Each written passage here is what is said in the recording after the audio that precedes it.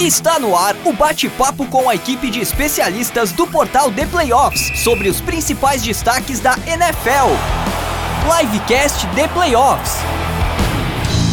Fala galera que curte a NFL, estamos ao vivo em mais um Livecast The Playoffs, edição número 52 do Livecast, que traz nessa semana a prévia da semana 6 da NFL. Falaremos do que vem por aí na próxima rodada, repercutindo um pouco também da última, mas sempre trazendo aí o que esperar da próxima rodada. Ó, aqui do lado, nas imagens, duas das estrelas da próxima rodada, pelo menos esse duelo aí de presente contra futuro, Packers e Bears, que é uma grande rivalidade, então falaremos disso, falaremos muito aqui de Lamar Jackson, que o pessoal tá cobrando aqui, inclusive, ó, vocês que estão cobrando a Mia, eu sinto dizer que a Mia pediu demissão porque ela se recusou a falar bem de Lamar Jackson, então ela pediu a demissão e aí no lugar dela a gente contratou aqui uma redatora que torce para os Ravens, então ela vai defender muito o Lamar Jackson.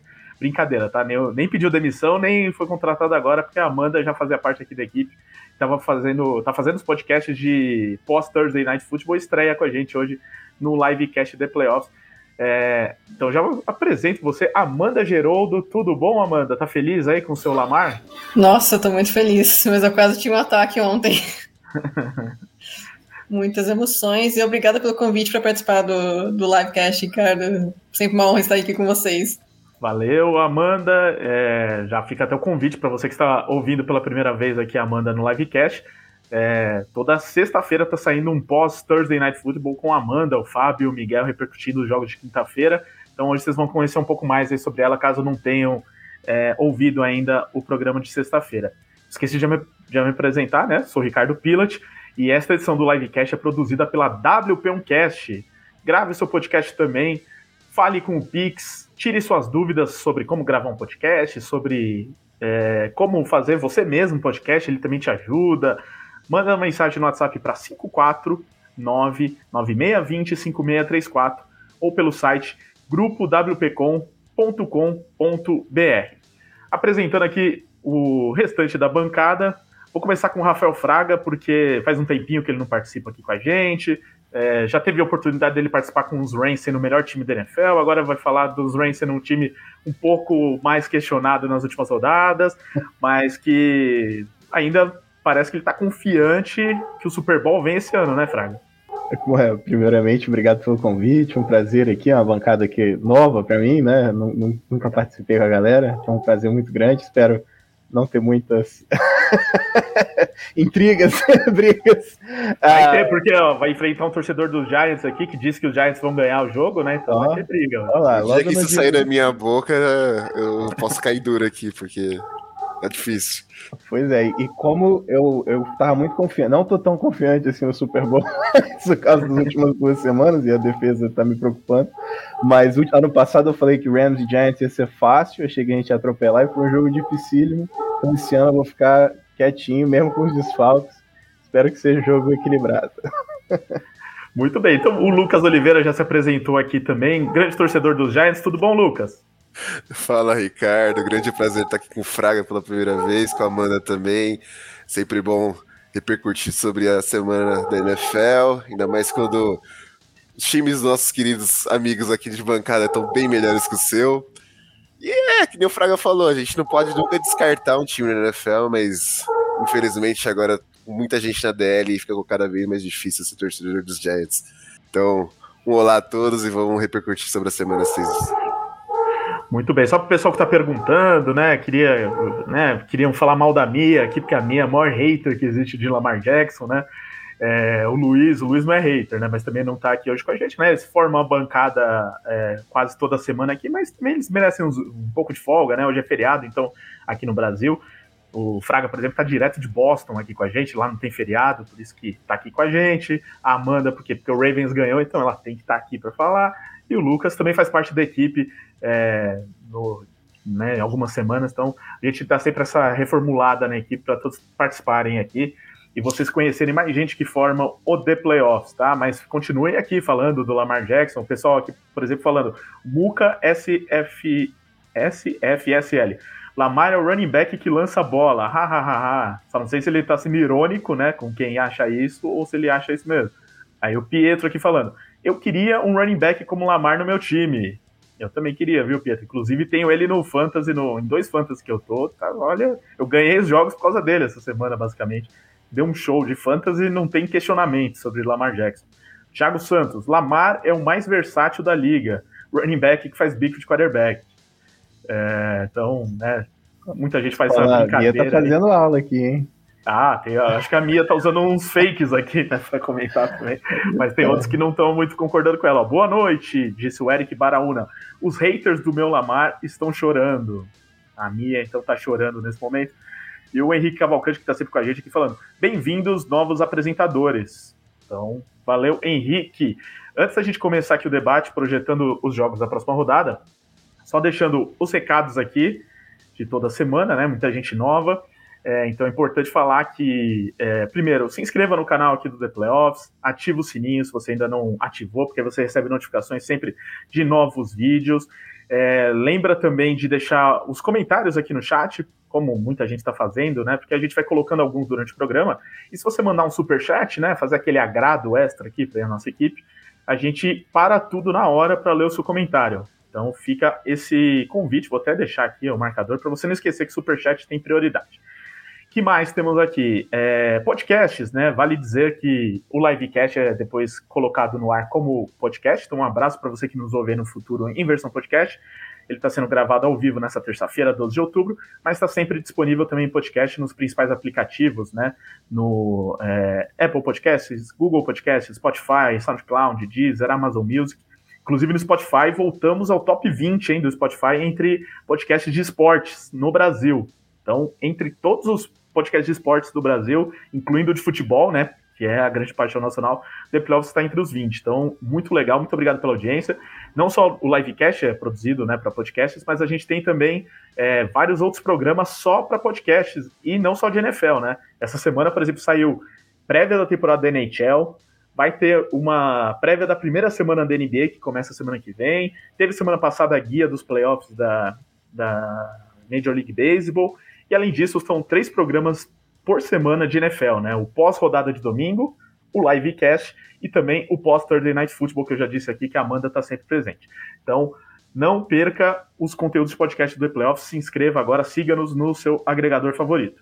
E por fim, aquele recado para quem curte o WhatsApp, para quem quer fazer novos amigos, mande mensagem agora para a gente no WhatsApp e participe do grupo de NFL do The Playoffs, de um dos grupos, né? São 3, a gente vai te adicionar lá. É só mandar a mensagem para esse número que está na tela. 11 9 4666 8427. Manda mensagem, diz que ouviu o Livecast e a gente te adiciona e você vai fazer novos amigos que amam o NFL tanto quanto você. Então é isso, chega de recados. O TikTok, esse último recado. Siga-nos também no TikTok, que é a nossa nova rede social, Geração 00, que cuida lá do TikTok, né, dos millennials do site. Então, siga-nos lá, @ThePlayoffsBR. Agora sim, vamos começar o debate aqui sobre a semana 6 da NFL. Como a gente colocou aqui do lado, né, as principais estrelas dessa semana aqui, porque é o maior clássico da NFL, né, Green Bay Packers e Chicago Bears, uma rivalidade pelo menos.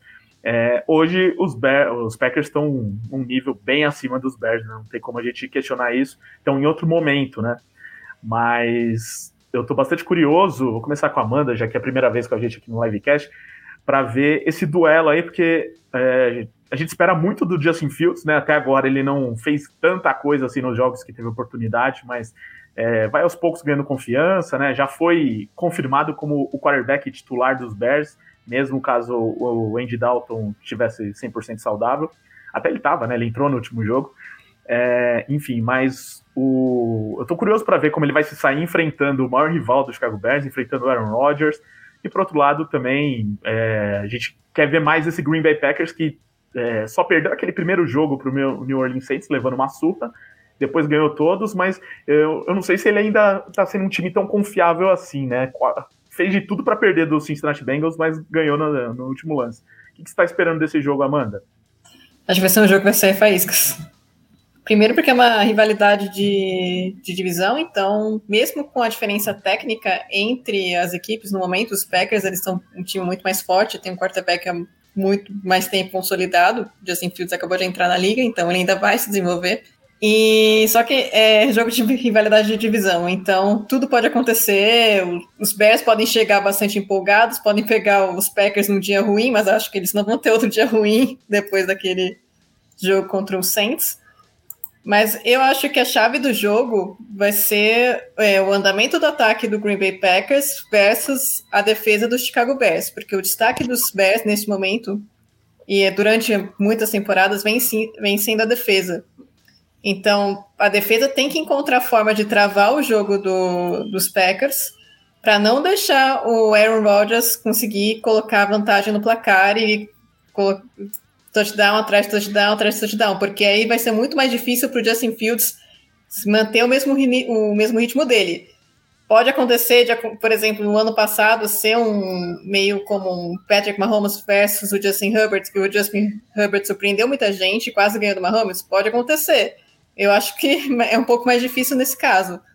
Mas a chave é essa. Para os Bears tentarem ganhar esse jogo, é saber controlar o ataque dos Packers para evitar que o Justin Fields fique correndo atrás do resultado depois, porque se isso acontecer, isso vai ser muito difícil para os Bears reverterem a situação.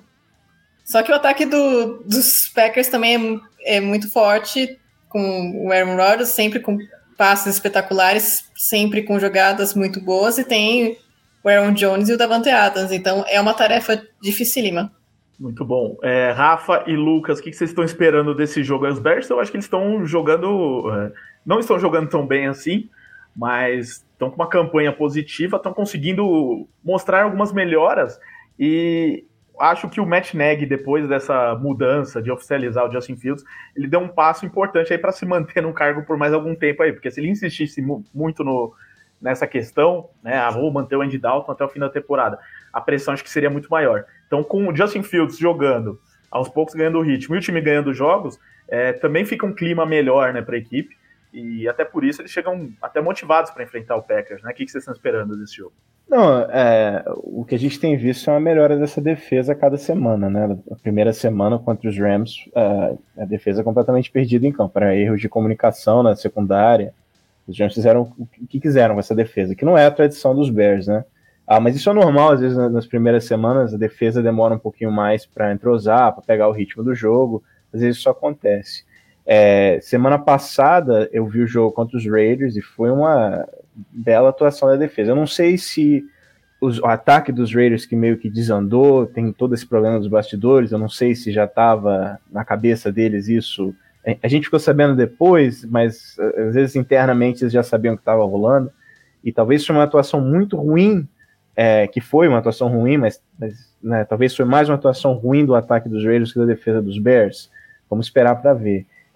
Mas como a Amanda falou, é um clássico, um jogo que tem muita história, os dois times têm essa animosidade um contra o outro, e é claro que os Bears vão querer incomodar, né? Então tem tudo para ser um jogo bem equilibrado. Eu não confio ainda nos Bears, mas o jogo vai ser. Se essa defesa conseguir jogar de alto nível, conseguir parar os Packers, pelo menos um pouco, e o jogo terrestre, que é onde o ataque dos Bears tem alguma coisa, porque o jogo aéreo mesmo com o Justin Fields continua completamente inoperante. Aí eles conseguem controlar a posse de bola, e talvez com 2 turnovers, complicar alguma coisa, mas é difícil apostar nos Bears contra os Packers nesse momento. O que me preocupa muito nessa questão desse jogo é o complexo de herói do Justin Fields, que ainda vem. É um cara que tem esse complexo desde Ohio State. Ele é um excelente quarterback, não estou dizendo que isso seja ruim, mas ele é um calouro ainda, ele ainda tá aprendendo a velocidade do jogo, por mais que a defesa dos Packers não seja uma defesa que a gente considere elite na liga ainda. A gente viu o quanto o Justin Fields apanhou no último jogo, isso é preocupante, o quanto ele demora para soltar a bola, o quanto ele demora para sentir a presença da pressão no pocket, e isso é muito importante na liga. Por mais que o Matt Nagy tenha definido ele como titular, que a gente sabia que ia demorar muito, com o Andy Dalton como titular, os Bears não iam longe, e o Justin Fields, para perder essa questão mesmo, ele tem que estar em campo. Acho que o melhor jeito do Justin Fields aprender a jogar na NFL é estar jogando na NFL. Mas eu ainda acho que ficar refém muito de uma unidade só do jogo corrido prejudica muito Chicago. Claro que é um jogo de divisão, a gente nunca pode deixar de citar que isso é um fator extremamente importante dentro de um duelo da NFL. Um duelo de divisão é sempre muito pesado, sempre muito complicado. A gente viu o jogo dos Cardinals, como é que foi relacionado a isso com os Niners. A gente pensou que os Cardinals iam jogar muito melhor que jogaram com os Niners, o jogo foi extremamente equilibrado. Vai muito de... E parar o Aaron Rodgers é muito difícil, parar esse ataque de Green Bay, quando o Aaron Rodgers se dispõe a jogar com o Aaron Jones, com o Davante Adams e com as demais peças que esse ataque tem, é muito difícil. Por mais que a defesa dos Bears tenha evoluído, tenha jogado bem contra os Raiders, como o Fraga disse, a gente não sabe o que ocasionou também a questão dos Raiders, que vinha jogando muito bem também, não sabe se as questões dos bastidores interferiram no jogo, mas os Packers têm total vantagem, Justin Fields ainda é um quarterback calouro, e o Aaron Rodgers é um cara muito experiente, ele sabe sempre tirar vantagem, mesmo quando a defesa é muito forte, então é difícil ver os Bears hoje melhor que os Packers nesse jogo. Muito bem. Só um detalhe que eu ia falar, que vai ser interessante esse duelo ataque dos Packers com defesa dos Bears, porque tá bem difícil para o ataque dos Packers, especificamente, né, o Davante Adams e o Aaron Jones, né, porque assim, o que eles estão produzindo de jardas nos jogos, por exemplo, esse último jogo foram só 25 pontos, né, mas você pegar as estatísticas dos jogadores, era para ter sido muito mais, né, porque Aaron Jones passando de 100 jardas, Davante Adams passando de 200 jardas. Então, a defesa dos Bears vai ter que funcionar bastante para conseguir parar esse ataque dos Packers, porque não é todo jogo que vai ser só 25 pontos com o time produzindo assim, né? Eu não sei se a bancada concorda, mas os Packers ainda não enfrentaram uma defesa que eu considero uma defesa forte. A defesa dos Steelers, sim, mas é um time estranho, né? Um time vagalume demais. Eu não sei o quanto eu ainda boto fé nessa defesa, mas tirando a defesa dos Steelers... É pesado, hein? Não, vagalume. Vagalume. Calma. Parece torcedor reclamando. Não. É que tem aquele negócio. Tem dia que do nada a defesa tem o time inteiro dá um apagão e tem hora que parece que é um contender. Então é difícil de apostar nos Steelers. Mas tirando o jogo contra os Steelers, eu não sei. O Saints tem uma defesa que não impõe confiança, o Lions também não. Os 49ers... Talvez Steelers e Bengals são dois times que eu não tô botando muita fé esse ano. 49ers, eu esqueci do jogo dos 49ers, agora que eu tô olhando aqui, talvez esse seja o grande desafio, né, desse ataque, mas tomou 28 pontos dos 49ers, aliás, fez 30 pontos nessa defesa dos 49ers, tomou 28, é um jogo atípico. Vamos ver, eu ainda não... Eu ainda acho o Green Bay abaixo da expectativa desse ano para um time que estaria na NFC Championship. Não sei se foi o jogo do Saints que ficou aquele gosto amargo, mas eu vou esperar ainda para dizer que esse time está imparável ofensivamente como estava no ano passado. E eu concordo com o Fraga, ainda mais que a questão da defesa dos Packers, né? Ainda tá muito difícil. Quando os Packers enfrentam um time que consegue pontuar muito e tem que correr atrás do placar, né? Tem que usar o Aaron Rodgers e suas armas ofensivas. O Crosby tem que definir com os field goals dele. Fica muito difícil para os Packers também dependerem sempre disso. Então a evolução da defesa dos Packers é extremamente necessária. Eu acho que esse é um jogo para ganhar confiança, porque é justamente contra o calor.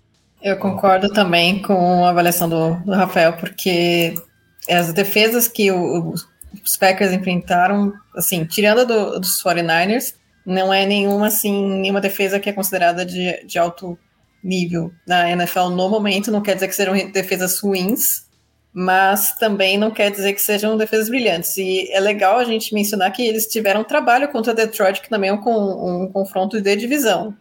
Tiveram um trabalhinho, no primeiro tempo foi muito acirrado, no segundo tempo o ataque dos Lions andou e o ataque dos Packers deslanchou. Então aí foi a diferença do jogo, mas foi apertado, e é aquela questão, né, confronto de divisão, tudo pode acontecer, e os Packers, eles precisam de um jogo para se firmar como principal candidato da NFC, porque nesse momento, quem que a gente poderia colocar como principal candidato da NFC? Talvez os Cardinals com campanha 5-0? Talvez os Rams aqui do nosso... Talvez os Rams? Buccaneers. Talvez. Buccaneers. Tá até rolando no chat aqui um bate-papo sobre isso, né? De quanto a AFC hoje parece bem mais forte que a NFC, com times mais candidatos ao Super Bowl. Então tá tudo muito em aberto dentro da NFC. Olha, eu não concordo. Não concorda? Você acha Nem- que Eu nem também só. não. Eu também não. A AFC, eu acho que você tem Chargers, os Chiefs estão longe de impressionar qualquer pessoa, então eu sei que é fora do assunto, mas eu acho 2, 3 times na AFC no máximo, e na NFC eu consigo ver esses 3 talvez acima, mas uns 6 times ali que eu vejo complicando nos playoffs. Não sei, eu tenho dúvidas, hein? No AFC, a Amanda já pode opinar sobre isso também, mas a AFC, os Chiefs estão mal nesse momento, mas são um dos melhores times da NFL, né? Pelo menos enquanto tiverem Patrick Mahomes. Baltimore Ravens, Buffalo Bills, Los Angeles Chargers, deixa eu ver quem mais que eu tô esquecendo. Chargers aqui. e Bills pra mim. Sorry. Ravens não. Não, no momento não. Tem um ótimo quarterback.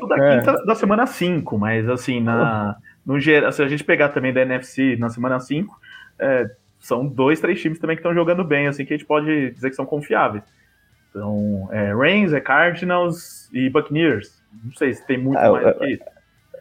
Bom, os Packers a gente pode deixar próximo ali, mas eu gosto. Os Cowboys estão jogando muito bem. Os Cowboys. Então, assim, é um time. Tem mas outros, eu acho que é mais equilibrado, porque há um tempo 49ers. atrás era mais desequilibrado isso, né? Sim. Praticamente, por isso que os Patriots, né, com todo respeito ao torcedor dos Patriots, mas por isso que eles foram tanto a Super Bowl e ganharam tanto título, porque quase não tiveram concorrência na NFC nos últimos anos, né? Vamos falar a verdade. Foram poucos os times que fizeram frente aos Patriots nos últimos 20 anos. Acho que hoje o Patriots daquela época teria mais dificuldade na NFC de hoje. Mas, Amanda, opina sobre isso também, que a gente te cortou. Eu acho que eu concordo com você, Ricardo. Eu acho que a NFC também tem alguns times bem equilibrados, até porque a gente não pode descartar os Chiefs, estão em começo péssimo, mas se passar por wildcard, também o importante é chegar nos playoffs.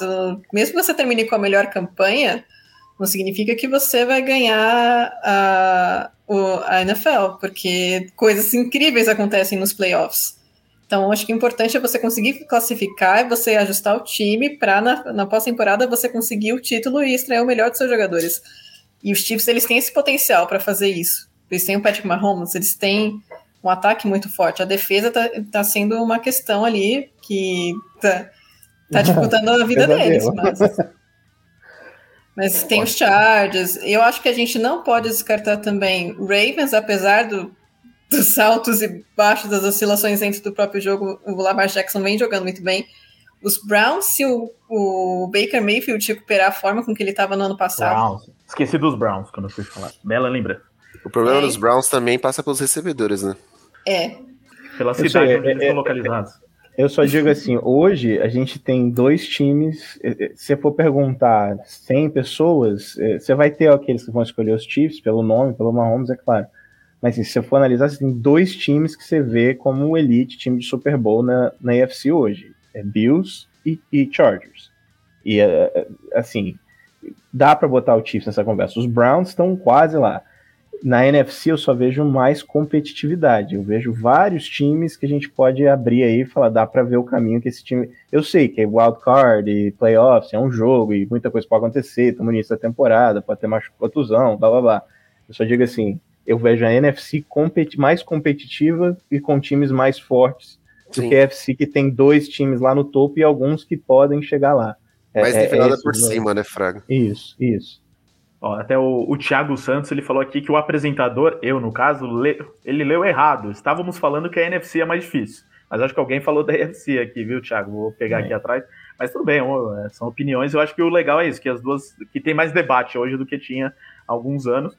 E o Pietro aqui, ele falou que a questão é que a AFC tem mais futuro. Eu concordo mais com essa análise dele, que tem...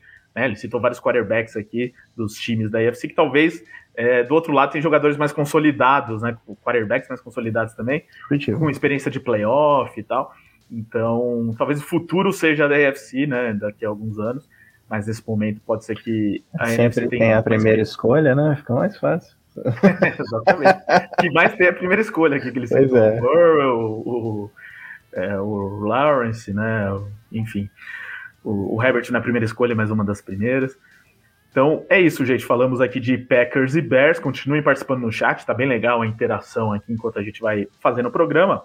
vamos passar para o próximo jogo aqui da nossa análise da semana 6. Já vou para falar desse jogo aqui, porque eu sei que o Fraga está muito ansioso por esse jogo, que é o Sunday Night Football da rodada, entre Seattle Seahawks e Pittsburgh Steelers, né? Que quando fizeram a tabela, né, da temporada, lá em abril, maio, né, que eles lançam a tabela, a expectativa devia estar enorme, né? Russell Wilson de um lado, Big Ben, aí talvez na sua Last Dance do outro, super defesa dos Steelers e tal. Mas chegando aqui na semana 5, temos um Seahawks sem o Russell Wilson, né, algumas semanas fora, pelo menos 4 semanas fora, e o Big Ben já tá fora faz algum tempo, ele tá só em corpo presente nos jogos, mas ainda conseguiu fazer alguma coisa nesse último jogo, né, foi até bem, né, pelo que ele vinha apresentando, não sofreu interceptações, 2 touchdowns, os Steelers ganharam do Denver Broncos. Essa eu vou começar então com o Fraga, já que tá ansioso para falar do jogo, mas, Fraga, menos do jogo em si, mas desse Seattle Seahawks sem o Russell Wilson, com o Geno Smith, que a gente viu diante do seu Los Angeles Rams, até entrou bem, né, o Geno Smith, melhor do que eu esperava, mas ele que entregou o jogo no final também, né, então vimos o melhor de Geno Smith num único tempo de jogo. Complica bastante para o Seahawks, não só para esse jogo, né, mas para o restante da temporada, dentro de uma divisão muito difícil ainda, né? No meu ponto de vista, efetivamente encerra a temporada do Seahawks. Pela competitividade dentro da divisão, vai ser difícil. Eu não vejo eles ganhando de ninguém com o Geno Smith, com todo respeito, e contra a minha defesa ele fez chover, né? Incrível, um drive de 96 jardas. Né? Eu fiquei... Aquele momento que você olha, você abre uma garrafa de whisky, sabe? E fala, o que tá acontecendo?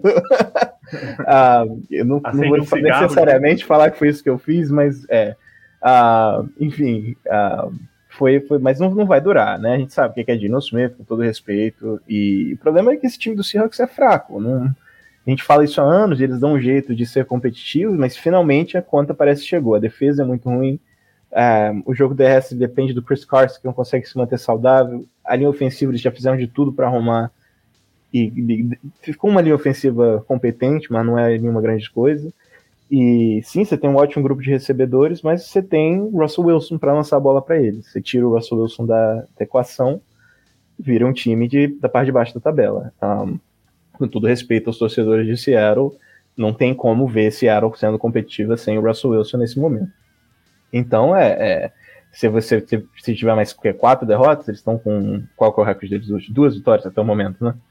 Já tá ruim o recorde agora. Né? Você vai chegar se chegar na 10ª rodada. Pois se chegar na 10ª rodada com 2 vitórias, você tá brincando até acabar o ano. Né?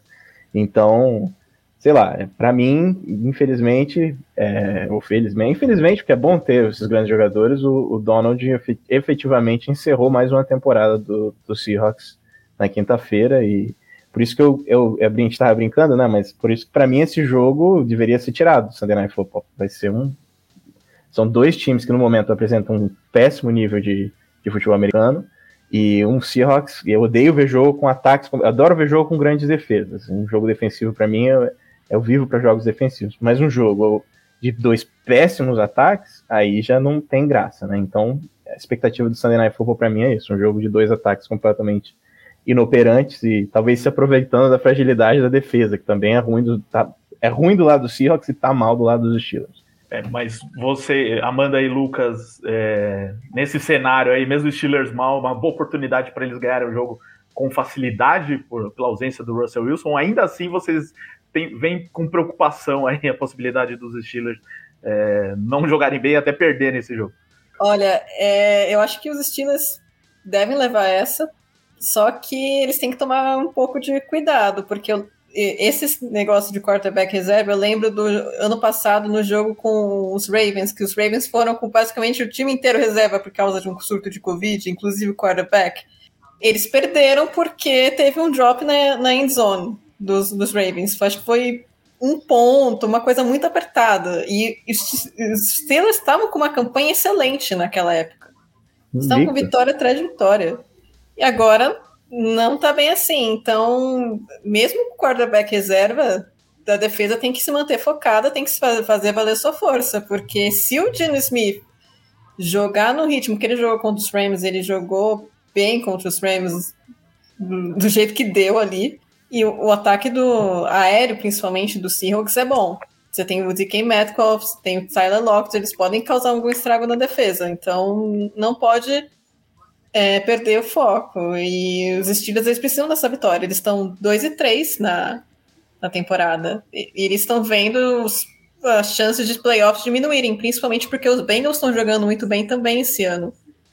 Então, na FC Norte, se eles não começarem a ganhar, eles podem ficar para trás. Eles já estão ficando. Então, é um jogo muito importante para eles. Para os Seahawks, eu acho que podem tentar fazer o que os Saints conseguiram com o Teddy Bridgewater quando o Drew Brees machucou.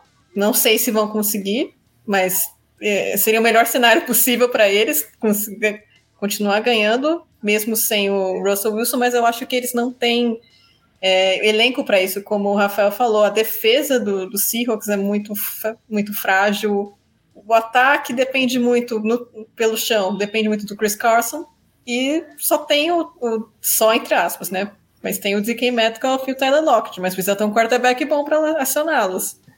Só por sinal, essa contusão do Brees, idêntica também causada por Aaron Donald. É verdade. É bem lembrado. Só caçando o dedo dos outros aí, né? Dos quarterbacks. Vou aproveitar até o gancho que o Fábio veio comentar, como sempre, na live. Aqui, ó. E de fato, é uma coisa que acho que agora a gente vai descobrir se essa questão do Pete Carroll negligenciar tanto posições no time do Seahawks vai fazer falta. Porque, querendo ou não, os Seahawks são muito dependentes do Russell Wilson. Eu, pelo menos, sempre vi essa dependência. O Russell Wilson, ele lidou com os problemas da linha ofensiva por muito tempo, lidou com os problemas dos jogos terrestres do Seahawks por muito tempo. Ele acionava muito os recebedores que ele tinha em mãos, como o Tyler Lockett, como o DK Metcalf, e isso guiava o time, mesmo quando a defesa não conseguia fazer um bom trabalho, mesmo tendo Bob Wagner. E só que é aquilo, o Gene Smith em campo vai depender muito mais do trabalho do Pete Carroll em si do que do próprio Gene Smith, porque a gente sabe do que o Gene Smith é capaz da liga. Não é de hoje que a gente conhece o trabalho do Gene Smith, o torcedor dos Jets tem pesadelos com ele até hoje. Os Steelers têm bons jogadores defensivos para conter esse ataque dos Seahawks? Sim, tem. Acho que é passível disso. A grande questão é quanto que o ataque dos Steelers vai conseguir produzir. Quanto eles vão depender do Ned Harris para produzir, já que o Big Ben não consegue... Tudo bem que ele conseguiu 130 jardas aéreas só com o Chase Claypool nesse último jogo, mas enquanto o ataque dos Steelers ele vai deixar de ser dependente desses jogadores, ainda mais com o Juju Smith-Schuster fora da temporada, alguns problemas, Deontay Johnson conseguiu agregar nesse último jogo, passa muito tudo pelo Big Ben, é o último ano dele, vai ser um Sunday Night Football duro de assistir para muitas pessoas, mas ainda acho que os Steelers dependem só dele para conquistar essa vitória. E o Harris eu acho que tá machucado, né? Sofrendo alguns problemas de contusão essa semana. Então, no caso, ele saiu com cãibras. Segundo o report dos Steelers, ele saiu do jogo com cãibras. A lesão que tinha sido... Meu fantasy tá preocupadíssimo com isso. Mas foram cãibras, muito fortes no caso, pelo menos foi passado no report, e a expectativa é que ele jogue contra o Seahawks. Eu só queria falar, acho muito injusto o comentário do Fábio. Eu não acho justo fazer esse comentário, esse tipo de comparação, eu digo, nesse momento. O Pete Carroll montou um time sensacional e o Russell Wilson caiu de paraquedas, assim como a última peça que faltava perfeita, e eles tiveram esse domínio. Agora que o time do Seahawks fez péssimas decisões, sim, o Carroll tem responsabilidade disso, claro, mas agora que o time está destruído, aí você tira o Russell Wilson e fala, vamos ver se o Pete Carroll agora é o responsável, se é o Russell Wilson. Eu acho isso injusto. O Pete Carroll é um excelente head coach, é o mais veterano da liga, talvez esteja na hora de ele aposentar, sim, mas eu acho que muito do sucesso do Russell Wilson, eu boto 70% do sucesso do Russell Wilson é por causa dos times montados pelo Pete Carroll. Ele é um cara muito talentoso sim, mas eu ainda digo, o Seahawks sem o Russell Wilson, eu acredito que ainda teriam ganho um Super Bowl. Agora, o Russell Wilson sem aquela defesa, sem a Legion of Boom, eu não vi ganhar nada. tá? E eu gostaria de dizer também que eu sempre implico com os rivais, mas como é bonita a torcida do Seahawks. Semana passada, Gino, eu fiquei assim, tava torcendo contra, claro. Realmente fez muito barulho para tentar evitar uma derrota e tudo mais. O apoio da torcida é muito importante nessa hora. Muito respeito. Não, e eles não estavam nada. Eles não. Se tem uma franquia que não estava acostumada com um quarterback diferente do titular, é essa, porque o Wilson nunca perdeu um jogo na NFL, né? Apesar desse negócio da linha ofensiva que a gente bate tanto, e que batem tanto nele, na verdade, por causa disso, nunca tinha se machucado, e aí vai se machucar por causa de um dedo ainda, né? É muito azar mesmo. Não, machucar, fazer cirurgia. Mas sobre isso do Pete Carroll, eu também concordo mais com o Fraga, porque eu acho que nenhum técnico da NFL tem obrigação de fazer um time jogar bem com o Geno Smith como quarterback. Já começa por aí. Então você perdeu o Russell Wilson, vai ter o Geno Smith, e tem vários outros problemas no time, né? Então não é um time, no caso do Saints, que a Amanda citou, né? Time bem mais montado, né? Em vários setores naquele momento, né? Hoje tá uma bagunça. Mas naquela época era um time mais bem montado, só mudou o quarterback talvez melhor do que o Geno Smith também. Então tem tudo isso, né, para ser avaliado. Mas, lógico, do Seahawks vale a gente citar esses erros nos últimos anos em draft, em free agents. Tem muita gente aqui no chat citando, né, a troca que fizeram pelo Jamal Adams, né, o DN03. Eu avisei, falaram que eu era duas primeiras escolhas por um safety, aí fica difícil montar o restante da defesa. Um safety que não sabe fazer cobertura, né? Um safety é uma coisa que a gente comentou no podcast da semana 5, porque foi esse jogo Rams e Seahawks, acho que o Fábio comentou isso bastante. O Jamal Adams, ele é utilizado fora do principal atributo dele, ele tinha que jogar mais perto ali da linha de scrimmage, que é o ponto forte dele. Agora deixar o cara na cobertura... Ele chega a ser um problema na cobertura. Ele é um problema. No final, até o final do jogo, os Rams estavam, a gente implicando com ele, picking nele, a gente fala em inglês, mas estavam buscando jogar a bola nele, porque sabia de onde ele estava na cobertura, era mais fácil. Então, para você ver do safety mais bem pago da liga ser um problema na cobertura para o time, tem coisa errada aí, né? E aí, 2 escolhas de primeira rodada, para o safety ser queimado toda hora. Então, né, parece que a torcida do Seahawks já percebeu isso aqui pelos comentários também. Mas é isso. Então, muita gente falando que vai assistir o Fantástico, mas não vai ver o jogo. Vejam o jogo sim, NFL depois faz falta. São Ficar 7 meses sem é bem pior, tá? Então, 2 das grandes franquias da NFL. O Fantástico passa todo domingo, toda semana. Lá em março você vai poder ver o Fantástico. E a NFL não. Então assistam a NFL. E vamos ver, vai ser divertido ver Geno Smith em campo, sempre proporciona. Não vai ser divertido para a torcida do Seahawks, talvez, ver o Geno Smith em campo. Recebemos superchat aqui do Gilson Soares. Obrigado, Gilson. Manda pergunta também, tá? Que a gente fala aqui no ar. E já veio outra aqui do Rafael Fenalon. Esse sim mandou comentário. Smith é ruim. Imagina ter o Jones e o Glenn, né? Tá falando lá do Giants, né? Mas aí o problema é que você não tem um Russell Wilson aqui. Então, quando perde o titular, é um pouco menos sentido do que perder do Russell Wilson para o Geno Smith, eu acho, né? Tem essa questão também. E os Giants também não tem muita pretensão. O Lucas até prefere, né, que entre o Mike Glennon para ver se melhora no draft do ano que vem. Na verdade, independente do draft do ano que vem, a gente depende da escolha dos Bears. Mas é que nem eu falei no último livecast que eu participei. A classe do ano que vem de quarterbacks me preocupa tanto mais que eu prefiro uma troca no coaching staff dos Giants e no front office do que trocar o Jones hoje. O Gilson Soares mandou a pergunta aqui depois, então vale ainda pelo superchat. Galera, o Stafford com o dedo machucado prejudicou muito o seu jogo? Fraga responde essa pra gente. Não, ele jogou melhor com o dedo machucado. Ele tava péssimo, mal, né? De repente. Ele tava péssimo. Eu tava falando, o que é isso? Nós pagamos caro pra isso? Não é possível. De novo, ele errando passe fácil. E machucou o dedo e do nada virou o Super Saiyajin Stafford que a gente viu em alguns momentos. Então, pode machucar todo o jogo. Pra mim que tá bom. Muito bem. Então vamos pro próximo jogo aqui da nossa análise da semana 6, que é outro prime time, né? O jogo da segunda-feira. Buffalo Bills visita o Tennessee Titans, e o Buffalo Bills que deu uma amostra de força nessa última rodada aí, passando por cima sem nenhuma piedade do Kansas City Chiefs. Muito do que eu confesso eu esperava até que acontecesse na final da AFC ano passado, até pelo Mahomes estar machucado naquela época. O Bills mostrou dessa vez, né, que assim, não teve mesmo, assim, anulou o ataque dos Chiefs, o que é muito difícil. Travis Kelce e Tyreek Hill não fizeram nada. O Mahomes também errando muito. E o ataque avassalador também do Buffalo Bills. E curiosamente, o Bills, a única derrota na temporada foi para os Steelers, que a gente falou tão mal aqui, né? Mas numa circunstância muito estranha, porque eles abriram vantagem naquele jogo e conseguiram levar a virada, assim, de um time que nem tem tanto potencial para isso. Então, tirando esse primeiro jogo, né? Sempre acontecem coisas estranhas na semana 1 da NFL. Buffalo Bills é um dos melhores times da NFL nesse momento, né, Lucas? E vai enfrentar um Tennessee Titans que não passa muita confiança ainda, né? Não, sem dúvida. O Bills hoje é o principal contender da AFC, é o time a ser batido, é o time que a gente pode colocar hoje como o time que vai ficar de bye nos playoffs da AFC hoje.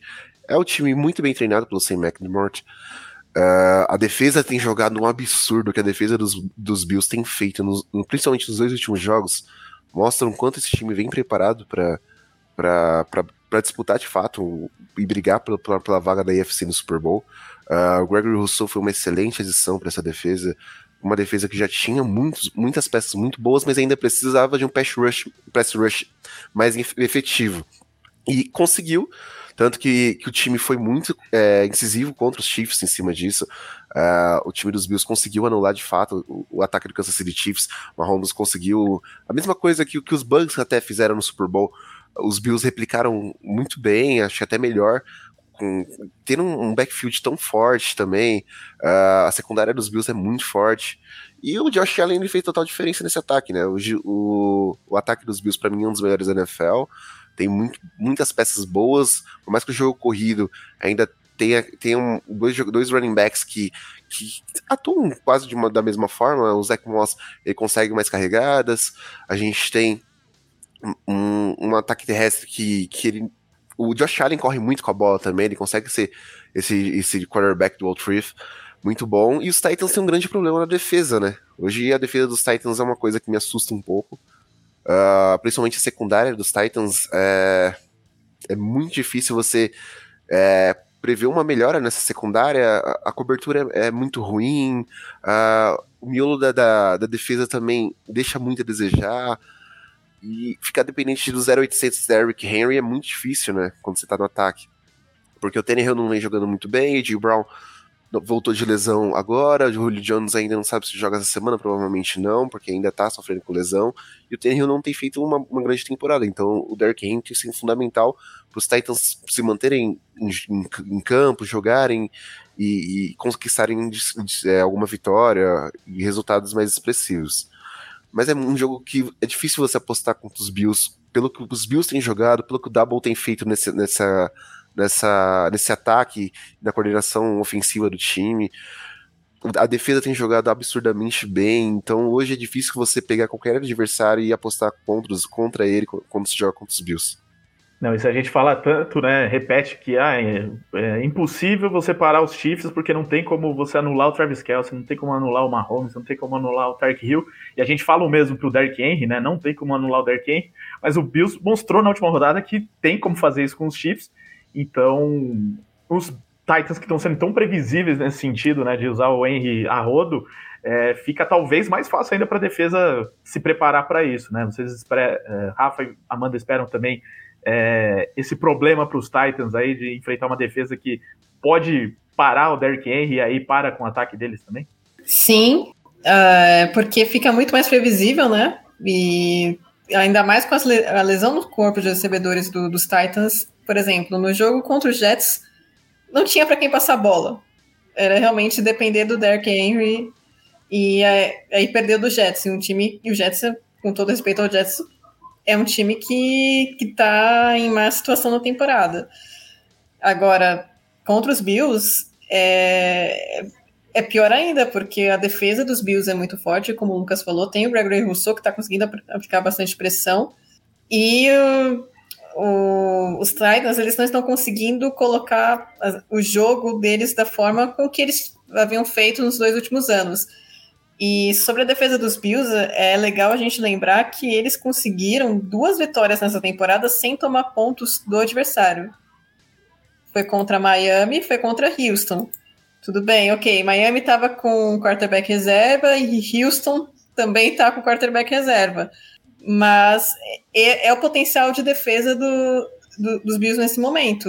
E os Titans eles estão com o ataque enfraquecido e com uma secundária também muito enfraquecida contra um corpo de recebedores que é muito bom e contra um Josh Allen que está jogando muito bem. Então, é muito difícil pensar a favor dos Titans nesse jogo. O Buffalo, pra mim, hoje tem o melhor time da NFL. Se eu fosse apostar, eu apostei no deles no Super Bowl esse ano e eu até agora nada que eu vi me convence diferente.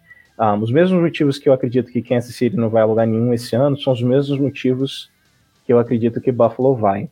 É um time montado da forma correta. Eles montaram uma baita na defesa pelos anos, a secundária de confiança, o miolo da linha defensiva é muito forte, tem o Edmonds como linebacker, o Ed Oliver, que eu gosto muito, não está atingindo os níveis que a gente esperava dele, mas é um cara muito competente, e o Greg Rousseau foi uma excelente aquisição no draft.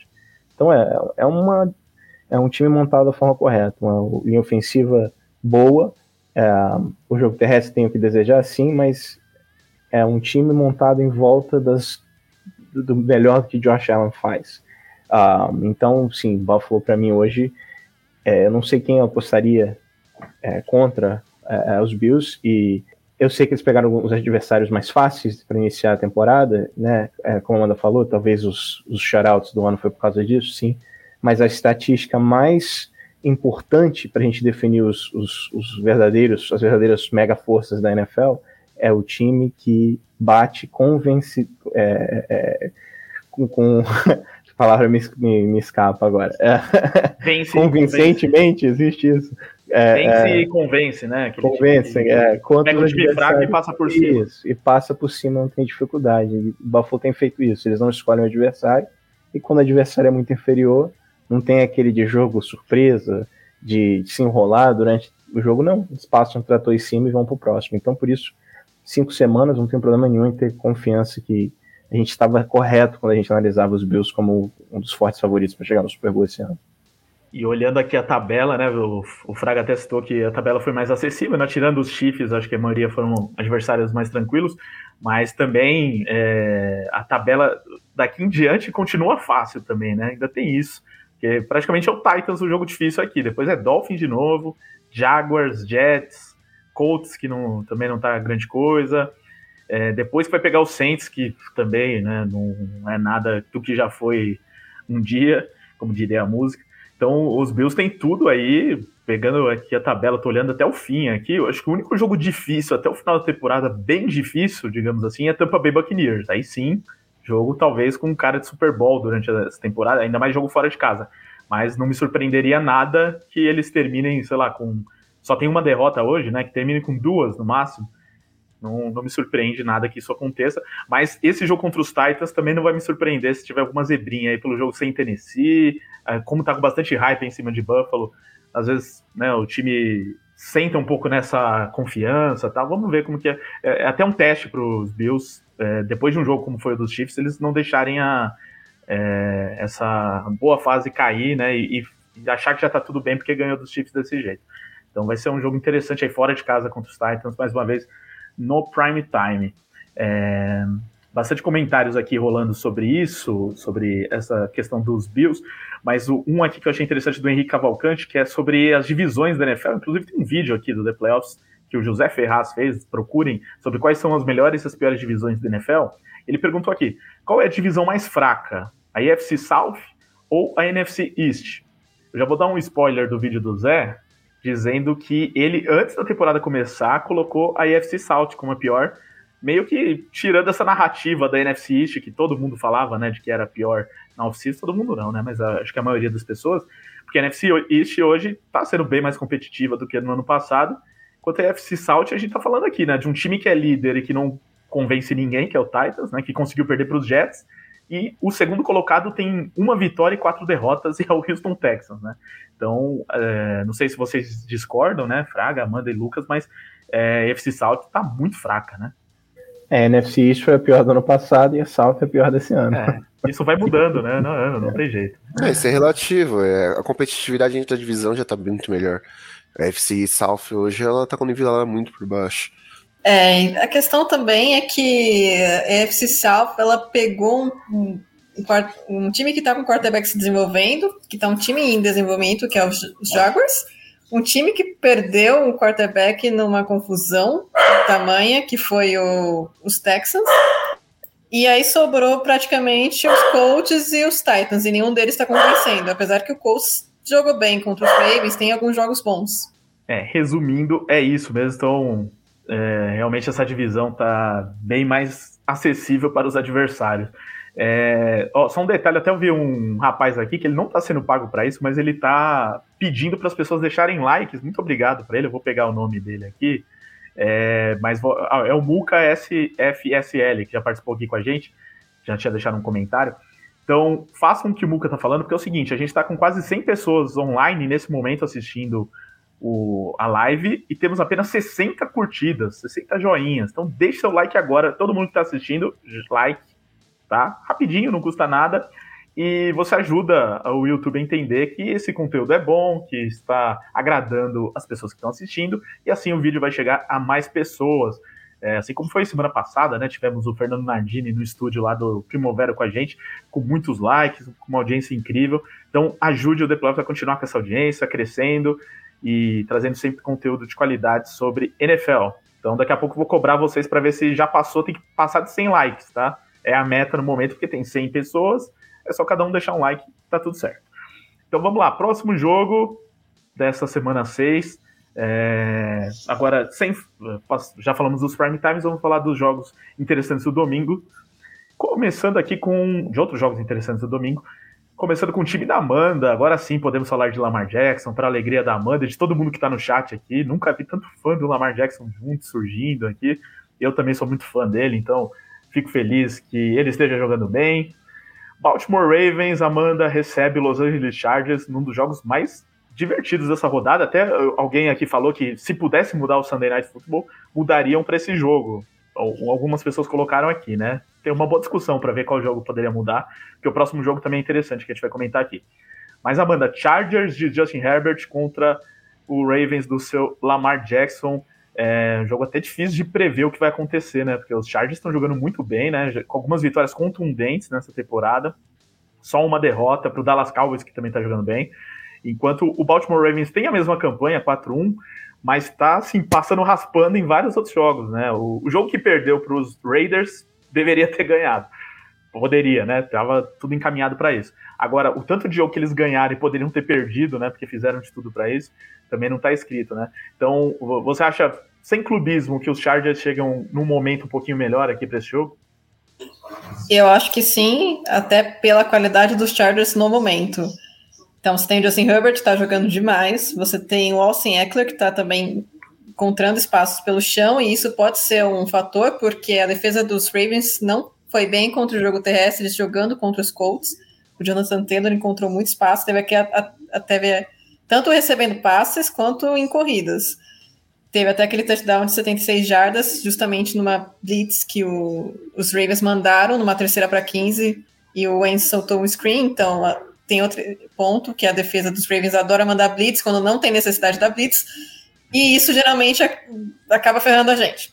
E também tem o ataque aéreo dos Chargers é muito bom, a secundária dos Ravens também não vem jogando bem, tem desfalques, tem o Marcus Peters perdeu a temporada por causa de uma lesão, e o Everett foi queimado o tempo todo ontem, então talvez o Herbert faça a mesma coisa, ache esse caminho também.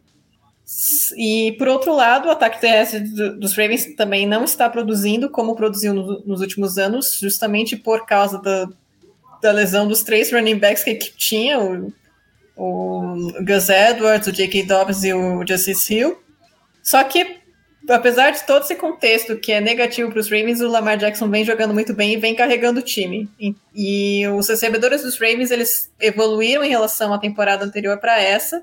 Só que é um confronto interessante porque a secundária dos Chargers tem o Derwin James e o Asante Samuel Jr. que vem jogando muito bem.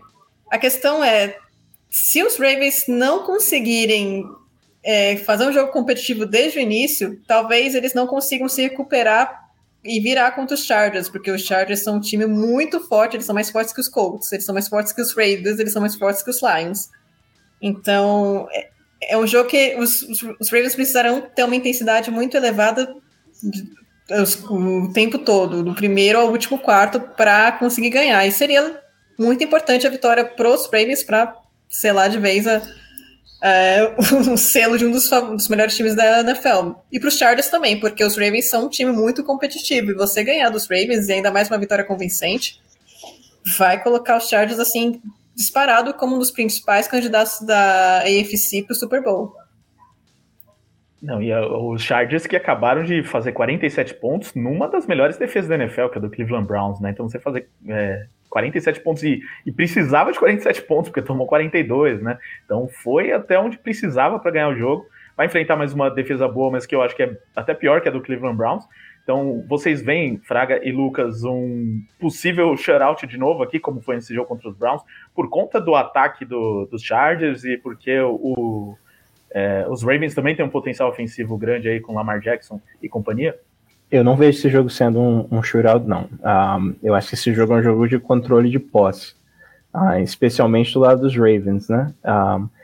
A grande surpresa para mim desse time dos Chargers é que a defesa não tem jogado bem. É o time do Brandon Staley, que é para ser a nova grande mente defensiva da NFL, e defensivamente o time tem jogado muito mal, mas tem o Justin Herbert, o melhor, tirando, não vamos entrar nessa discussão aqui agora, o melhor jovem quarterback da liga, né, indo no seu segundo ano. Melhor quarterback com espinhas no rosto da liga. Também. Pois assim, o Justin Herbert é o melhor prospecto de quarterback que eu vi entrar na liga. Antes dele eu tinha o Andrew Luck, e agora para mim o Justin Herbert, nos seus primeiros 2 anos, em termos de puro prospecto, eu sei que a gente viu o Patrick Mahomes no seu segundo ano, que é o seu primeiro ano como titular, quebrar todos os recordes e tudo, mas eu não vejo falhas no jogo do Herbert, eu vejo ele só evoluindo dos melhores caminhos possíveis e se tornando o principal quarterback da NFL.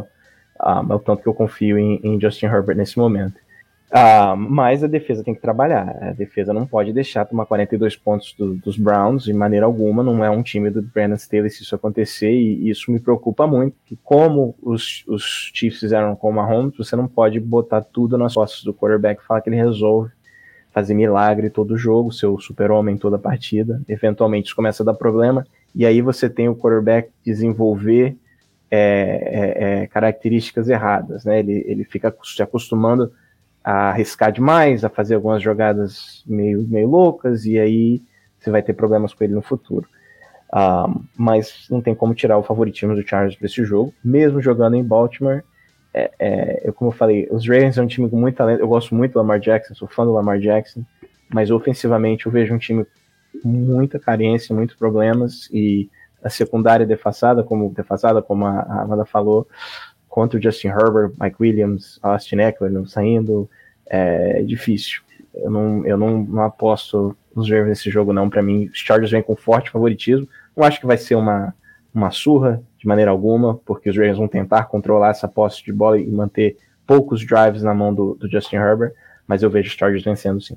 Eu também espero um jogo bem competitivo, ainda que eu veja os Chargers como favorito. Mas é difícil quando você pega um Justin Herbert inspirado, Mike Williams liderando a liga em rotas gol, contra uma secundária dos Ravens baleada, o Eckler se tornando uma ameaça tanto no jogo aéreo como no corrido.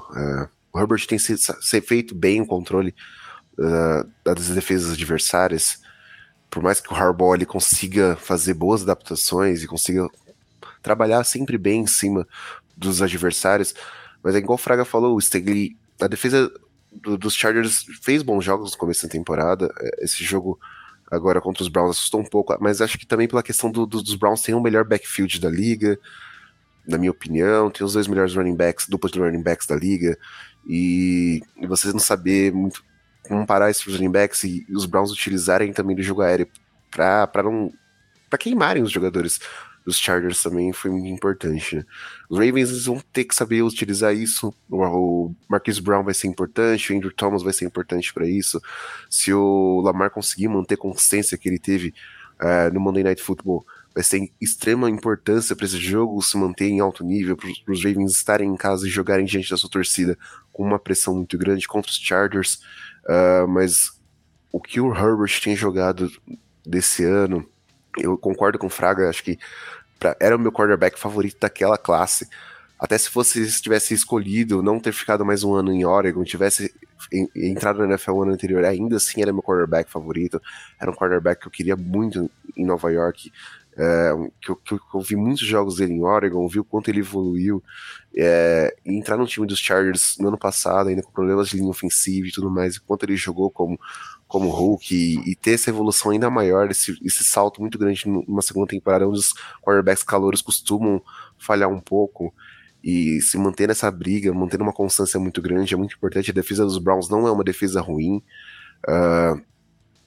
mas a defesa dos Chargers ela tem que ser mais importante nesse jogo, ainda mais jogando contra o Lamar Jackson. O Lamar Jackson ele fez um jogo muito importante, ele mostrou que ele é capaz de resolver com passes também. O Harbaugh é um treinador extremamente inteligente, eu espero um jogo muito bom. Até pegando alguns comentários aqui do chat, o Pietro falando, lembrando que o running back Lamar, né, tá sendo irônico aqui, tá liderando o time mais contundido da NFL. E digo mais, ele tá, né, para quem reclama dele passando a bola, é o 5º em jardas aéreas na temporada, né, então um número bem expressivo. E eu já falei isso até para Mia, né, que não gosta do Lamar, e para outras pessoas que reclamam, que ele não tem grandes alvos no ataque, né, assim, para cobrar ele de, ele tem que ser um quarterback muito melhor e tal. E hoje o wide receiver 1 é o Hollywood Brown, que é um bom wide receiver, mas longe de ser um de elite na NFL ainda. Foi muito bem nesse jogo de ontem, mas o principal alvo dele talvez seja até o Mark Andrews e não o Brown. Agora, talvez o Rashad Bateman, né, tá para estrear, pode ser que seja um novo nome importante aí para esse ataque, mas ele consegue produzir bem com o que ele tem em mãos no ataque, né, nos alvos que ele tem. E o jogo dos Ravens é voltado para o jogo corrido, porque também é uma característica dele, né, e ele é o melhor disparado no que ele faz, que é também correr com a bola. Então tem que levar isso em conta, concordo com o Pietro. Augusto Sunshine, será que ele é fã dos Jaguars também? Técnico dos Chargers é muito bom. A gente estava falando aqui do Staley, né? Apesar da questão defensiva que a gente abordou. Mas tem um comentário aqui também da Bia Cardoso falando sobre a defesa dos Chargers, dizendo que a defesa só jogou mal no último jogo. Pô, mandou esse pô aqui, a Bia. Foi muito bem contra Raiders e Chiefs. Então tem esse contraponto aí da Bia. Obrigado pela participação. O Thiago Santos falando aqui também do Staley, que Staley loucaço, chamando todas as quartas descidas. Ele é bem ousado, né? Também gosta de uns fake punts, fake field goal. Mas quando o seu time tá tomando mais de 40, tá tomando tantos pontos assim dos Browns, você tem que arriscar, não tem jeito. O Bruno Cardoso, os Chargers quando jogam em Los Angeles têm mais torcida rival do que a própria, kkkk. E tem isso também, né? Tem que jogar fora de casa todo jogo praticamente, e mesmo assim tá com campanha 4-1. Até contra os Browns. Estão implicando, né, com os inquilinos. Deixa os inquilinos, paga aluguel. Estão pagando certinho lá, Fraga? Estão pagando aluguel certinho, deixa ajudar a pagar a conta, que o estádio é caro. O Thiago Santos falando aqui que o Harbaugh é top 5, né? Entre os técnicos. Não, Thiago. Não é. Thiago. Mas é um dos melhores, vai. Top 10, eu diria que ele é. Tem que analisar para ver se é 5. Tem mais um vídeo, inclusive, do The Playoff sobre isso. Além do vídeo das divisões, sai um vídeo e também do Zé sobre os melhores técnicos da NFL. Eu não lembro em que posição depois do Harbaugh, mas sei que tá no top 10. Beleza, gente, vamos para mais um jogo aqui dessa rodada e outro jogaço, como eu disse, né? Muitos jogos favoritos aí para. Se fosse mudar o Sunday Night Football, teria boas opções. Eu acho que essa também seria uma boa, que é Cardinals e Browns, né? Jogaço aí também dessa rodada. O único invicto da temporada, o Arizona Cardinals, surpreendendo muita gente, outros não, mas acho que é uma surpresa dizer que eles estão 5-0 nesse momento, é uma surpresa. Eu acho que o que não é uma surpresa é que eles fariam uma boa campanha, porque tem time para isso. Enfrentando esse Cleveland Browns, que é o que a gente falou agora desse duelo contra os Chargers, que a defesa penou para enfrentar o Justin Herbert, né? Você, Fraga, prevê eles penando também para enfrentar Kyler Murray e companhia? Pode ser aí mais um jogo de muitos pontos? Sim. Engraçado que, no meu ponto de vista, são dois times que supostamente teriam defesas, né, impressionantes. Mas ofensivamente, os dois lados da bola, os Cardinals têm impressionado esse ano. Como você falou, esperavam uma bela temporada, mas talvez não está 5-0 nesse ponto. Mas o Cleveland precisa de arrumar a casa, né? O DNA do time é a defesa, e tem que olhar a temporada inteira dos Browns, eu confesso que eu não lembro, mas não pode tomar 47 pontos em jogo algum, se você quer ser considerado uma das principais defesas da liga. Mas o ataque fazendo 42, né? Então parece que tá seguro, né? Supostamente, se você faz 42 pontos no jogo, era suposto ser com a vitória. Mas enfim, eu acho que aqui vem a primeira derrota de Arizona, porque os Browns talvez sejam hoje o time que melhor corre com a bola na NFL. Os Cardinals são péssimos em defender o jogo terrestre. Eles não conseguem defender o jogo terrestre de maneira alguma. E então, Kareem Hunt, Nick Chubb, tem que usar mais o Nick Chubb. Eu acho que esse equilíbrio está muito equilibrado, tinha que ser mais pro lado do Chubb. Mas corre com a bola e consegue algumas paradas defensivas. Eles têm qualidade para fazer isso. O que me preocupa é a secundária. Era muito fraco no ano passado, se reforçaram e já estão cheios de contusões. Eu acho que para esse jogo eles estavam sim 3 cornerbacks. Eu sei que até o Troy Hill foi para jogar mais aberto, então isso acaba preocupando. Mas tem que conseguir segurar o Kyler Murray e correr com a bola. Porque se eles focarem no jogo terrestre, eles vão controlar a posse de bola mais uma vez e eles vão vencer esse jogo, ainda mais sendo em casa. Eu vou primeiro, acho que é o primeiro aqui, eu vou apostar na zebra. Eu acho que Cleveland vai conseguir a vitória por causa desse matchup, jogo terrestre contra a defesa terrestre. Fora isso, né, Fraga, a gente tem que lembrar que o Chandler Jones não joga nesse jogo. Ele tá fora. Não sabia. Na lista de Covid, né? Ele tá na lista de Covid, ele tá fora pelos próximos 10 dias, então ele não vai atuar contra o Cleveland Browns. Então já é uma coisa que ajuda muito essa questão dos Browns. E o pass rush dos Cardinals é inteiramente Chandler Jones, porque o J.J. Watt até agora não mostrou pro que veio. Então, tirou o Chandler Jones, aí ficou mais fácil ainda pro nosso padeiro e seus corredores saírem com a vitória. E a defesa do... Pode falar, Lucas. E a defesa falando das lesões, a defesa dos Browns também, o Joe que não joga. Ele tá fora da temporada, tem uma lesão peitoral. É um linebacker que tinha um híbrido de safety linebacker que tava jogando muito bem, mas tava ajudando essa defesa. E é um contraponto também para essa questão do Chandler Jones, não querendo equiparar o quanto o Chandler Jones impacta na defesa dos Cardinals, mas se o Baker Mayfield conseguir errar menos, e o Stefanski conseguir fazer boas escolhas, acho que isso pode ser muito propício a ajudar o jogo terrestre dos Browns e ajudar os Browns a conseguir uma vitória contra um time invicto na temporada, coisa que não aconteceu contra os Chiefs, por exemplo. Peinou muito contra os Chiefs. Poderia ter ganhado aquele jogo, poderia ter ganhado o jogo contra os Chargers, e os Browns, sendo Browns, perderam na hora derradeira. Fazendo aqui um contraponto em favor dos Cardinals, os Cardinals eles fizeram um primeiro jogo muito bom contra os Titans, com o Derrick Henry. Eles conseguiram parar o Derrick Henry naquele jogo e foram bem. Só que justamente tem essa urgência do Chandler Jones, que eu acho que vai ser a principal questão aqui para os Cardinals nesse jogo, em termos de defesa. É lógico que quando você está falando de Kareem Hunt e Nick Chubb, que não é só um cara que você tem que parar, são 2. Podem não ser os 2 ao mesmo tempo, mas os Browns eles têm mais variação de jogadas por conta de ter uma dupla de running backs do que os Titans têm, só dependendo do Derrick Henry. Então, pode ser que eles consigam parar o ataque terrestre dos Browns e aí travem o jogo para o Baker. Pode ser que sim, mas eu acho difícil porque o ataque terrestre dos Browns vem produzindo bastante, apesar do ataque aéreo não ter ainda encaixado direitinho. Parece que quem lidera em recepções nos Browns é o Njoku, né, o tight end. Então, no último jogo foi. Mas a volta indo muito pro Rashard Higgins, tem muito pro Donovan Peoples-Jones, e é justamente por essa questão, né? O BJ não consegue ficar saudável, a gente não sabe. O OBJ se prometia vir uma temporada muito boa com os Browns, não consegue. Os Browns Landry ainda tem tá fora da temporada. Jarvis Landry não vai jogar mais esse ano, que era o wide receiver 1 desse time, de longe é o melhor wide receiver desse time.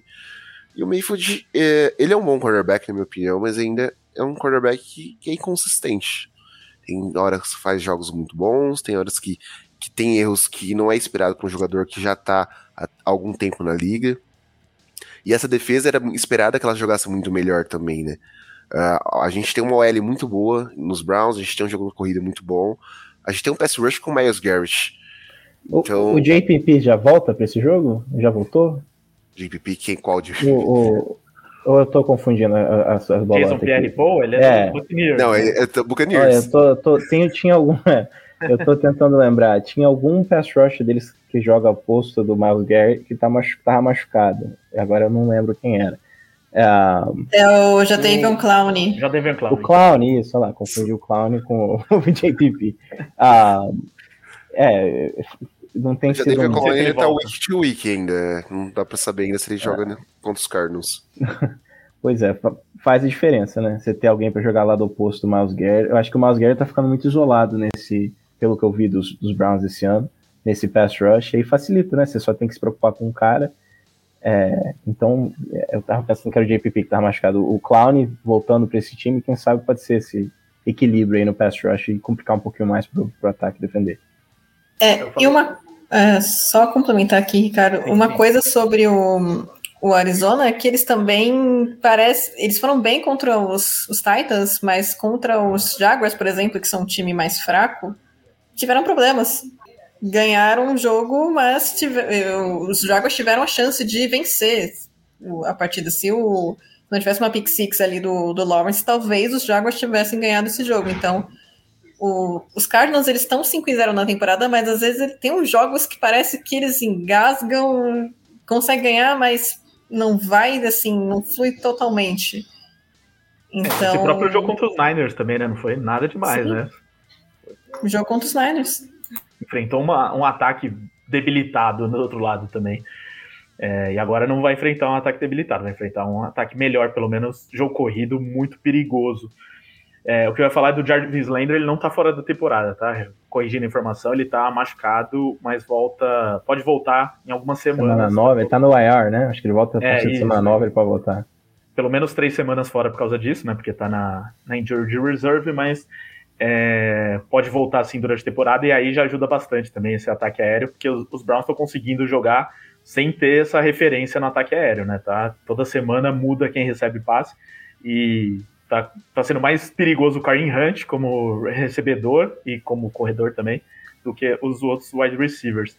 Mas e só para completar dos Browns, eu falei no grupo nosso aí dos redatores essa semana que acho que eu nunca vi na NFL um time com 2 running backs desse nível, ao mesmo tempo 2 running backs, assim, na NFL. Eu não lembro, pelo menos se vocês lembrarem aqui no chat, mandem, tá?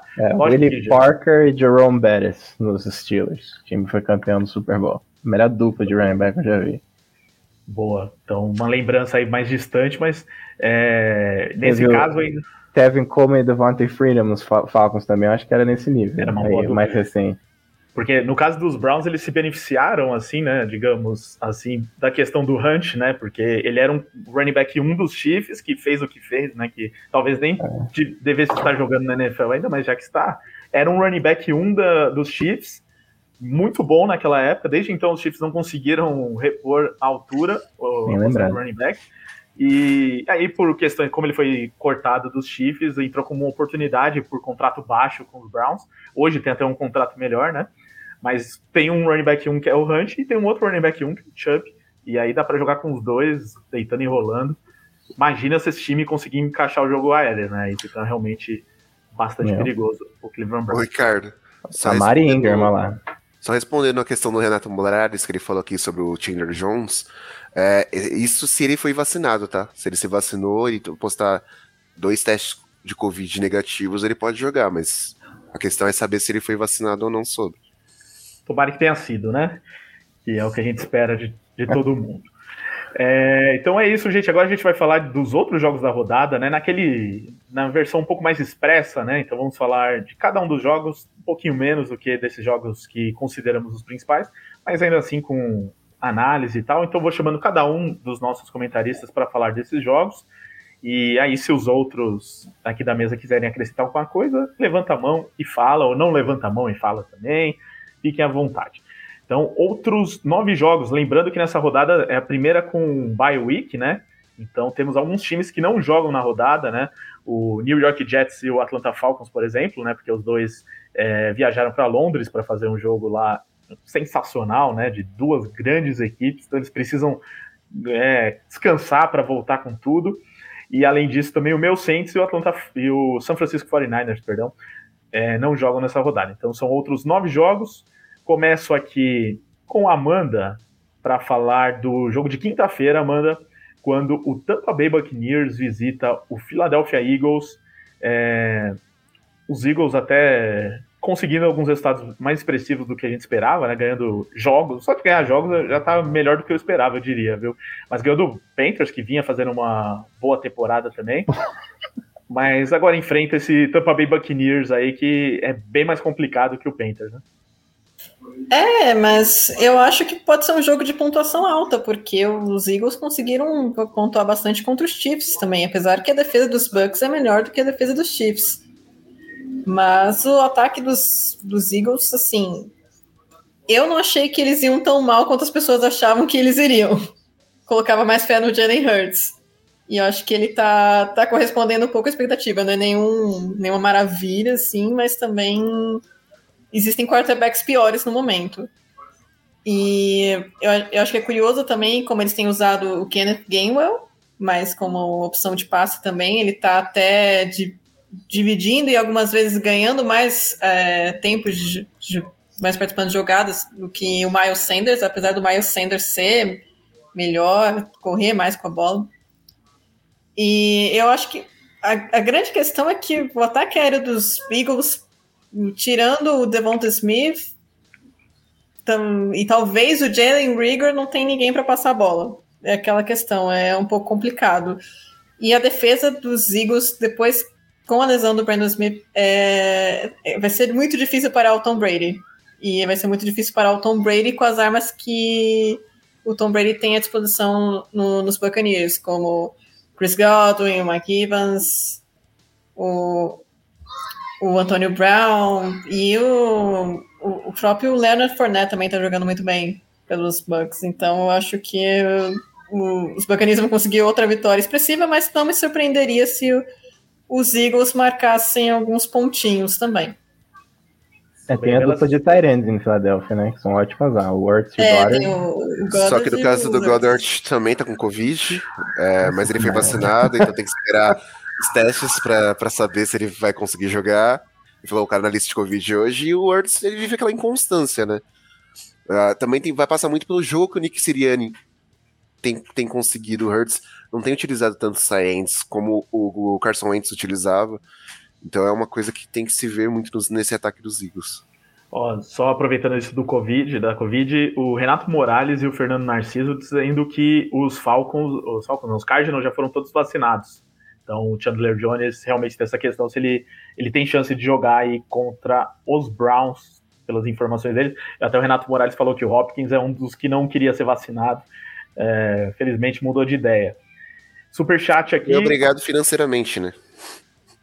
Falando em obrigado financeiramente ao Luiz Carlos Figueira, que mandou aqui um cascalho pra gente aqui, ó, no Superchat. Esperança, ele espera chegar ao assunto Eagles e manda o Superchat. Então, continue fazendo isso, Luiz.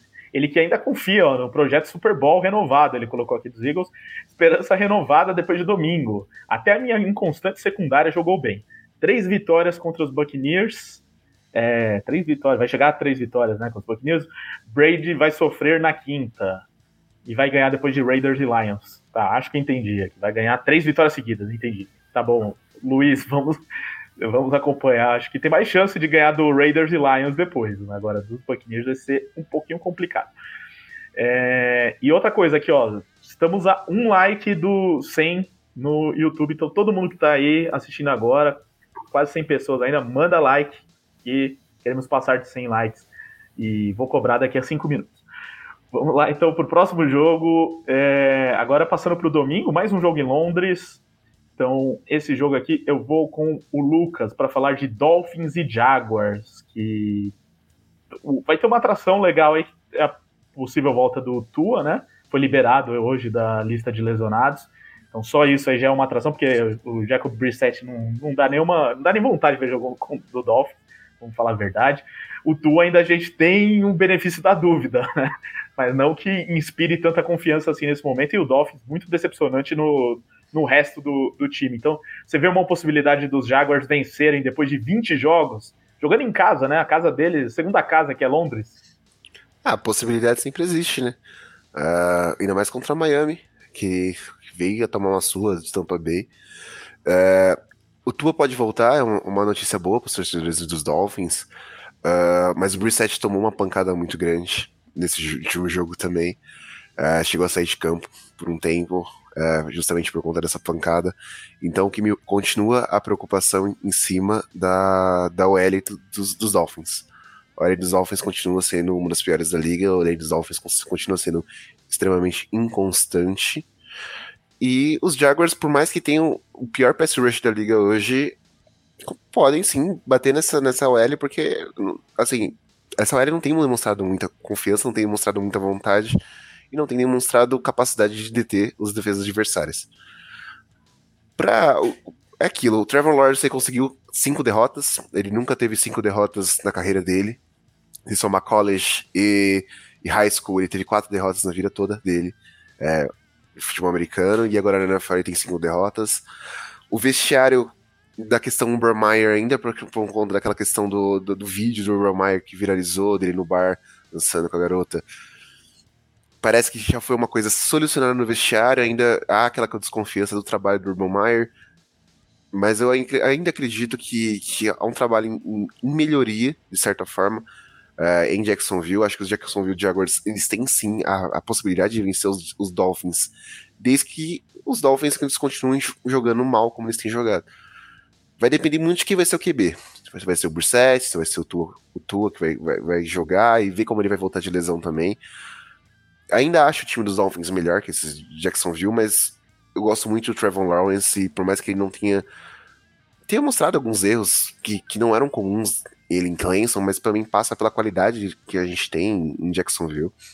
Esse é um jogo típico daqueles que a gente não espera muita coisa, mas que pode mostrar uma certa surpresa. O ataque terrestre dos Jaguars também tem evoluído bastante, é uma coisa que eu tenho gostado muito, assim, de ver que mesmo que o Urban Meyer tenha apostado no draft do Travis Etienne e ele não tenha jogado essa temporada, o Robinson tem jogado muito bem e tem demonstrado que ele pode se encontrar nesse backfield. Esse backfield pode ficar muito perigoso pro ano que vem. É um jogo a se avaliar em questões desse embate, caso Tua jogue, Tua versus Lawrence, e vai ser interessante ver como esses dois jogadores eles podem ajustar os times, o Tua voltando e o Lawrence pegando cada vez mais ritmo na liga, e ver quem quer mais vencer. Acho que vai ser um jogo, quem quiser mais vencer vai sair com uma vitória.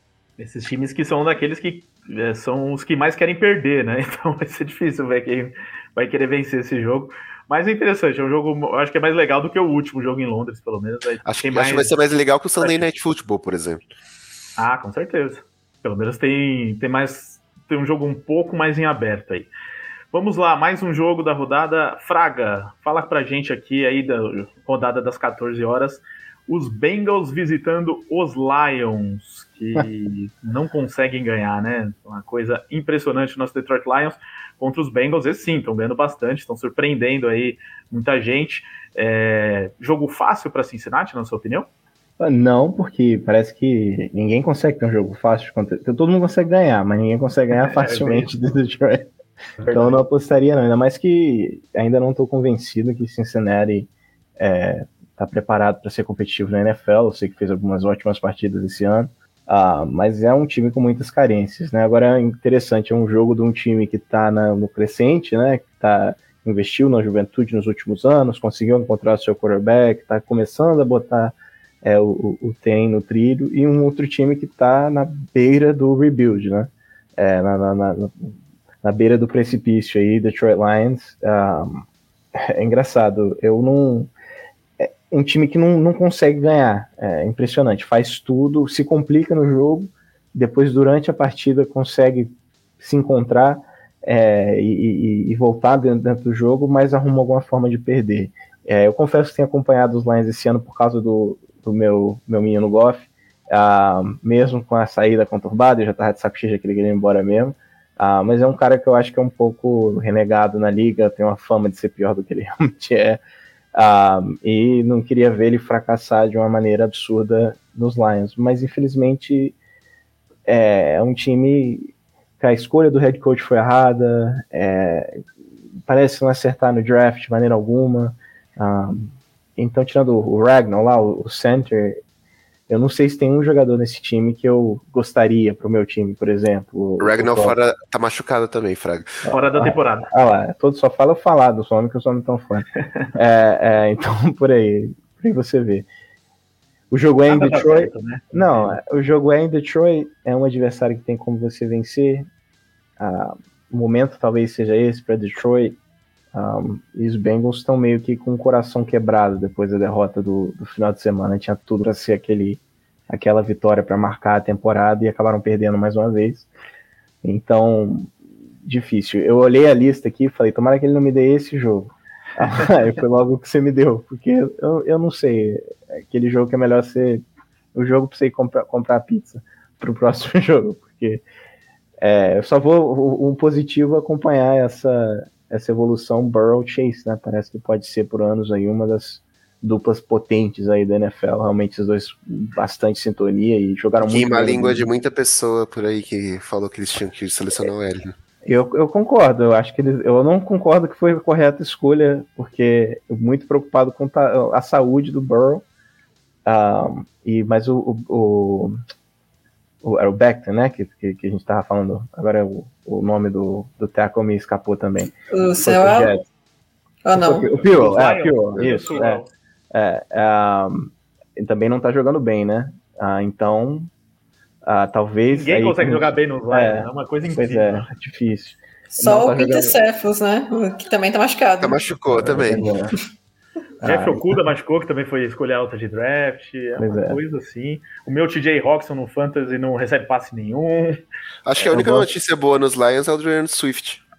Enfim, quem diria, né? Anos buscando um running back, agora que perdem o quarterback, eles parecem ter encontrado o running back. Só tem um running back.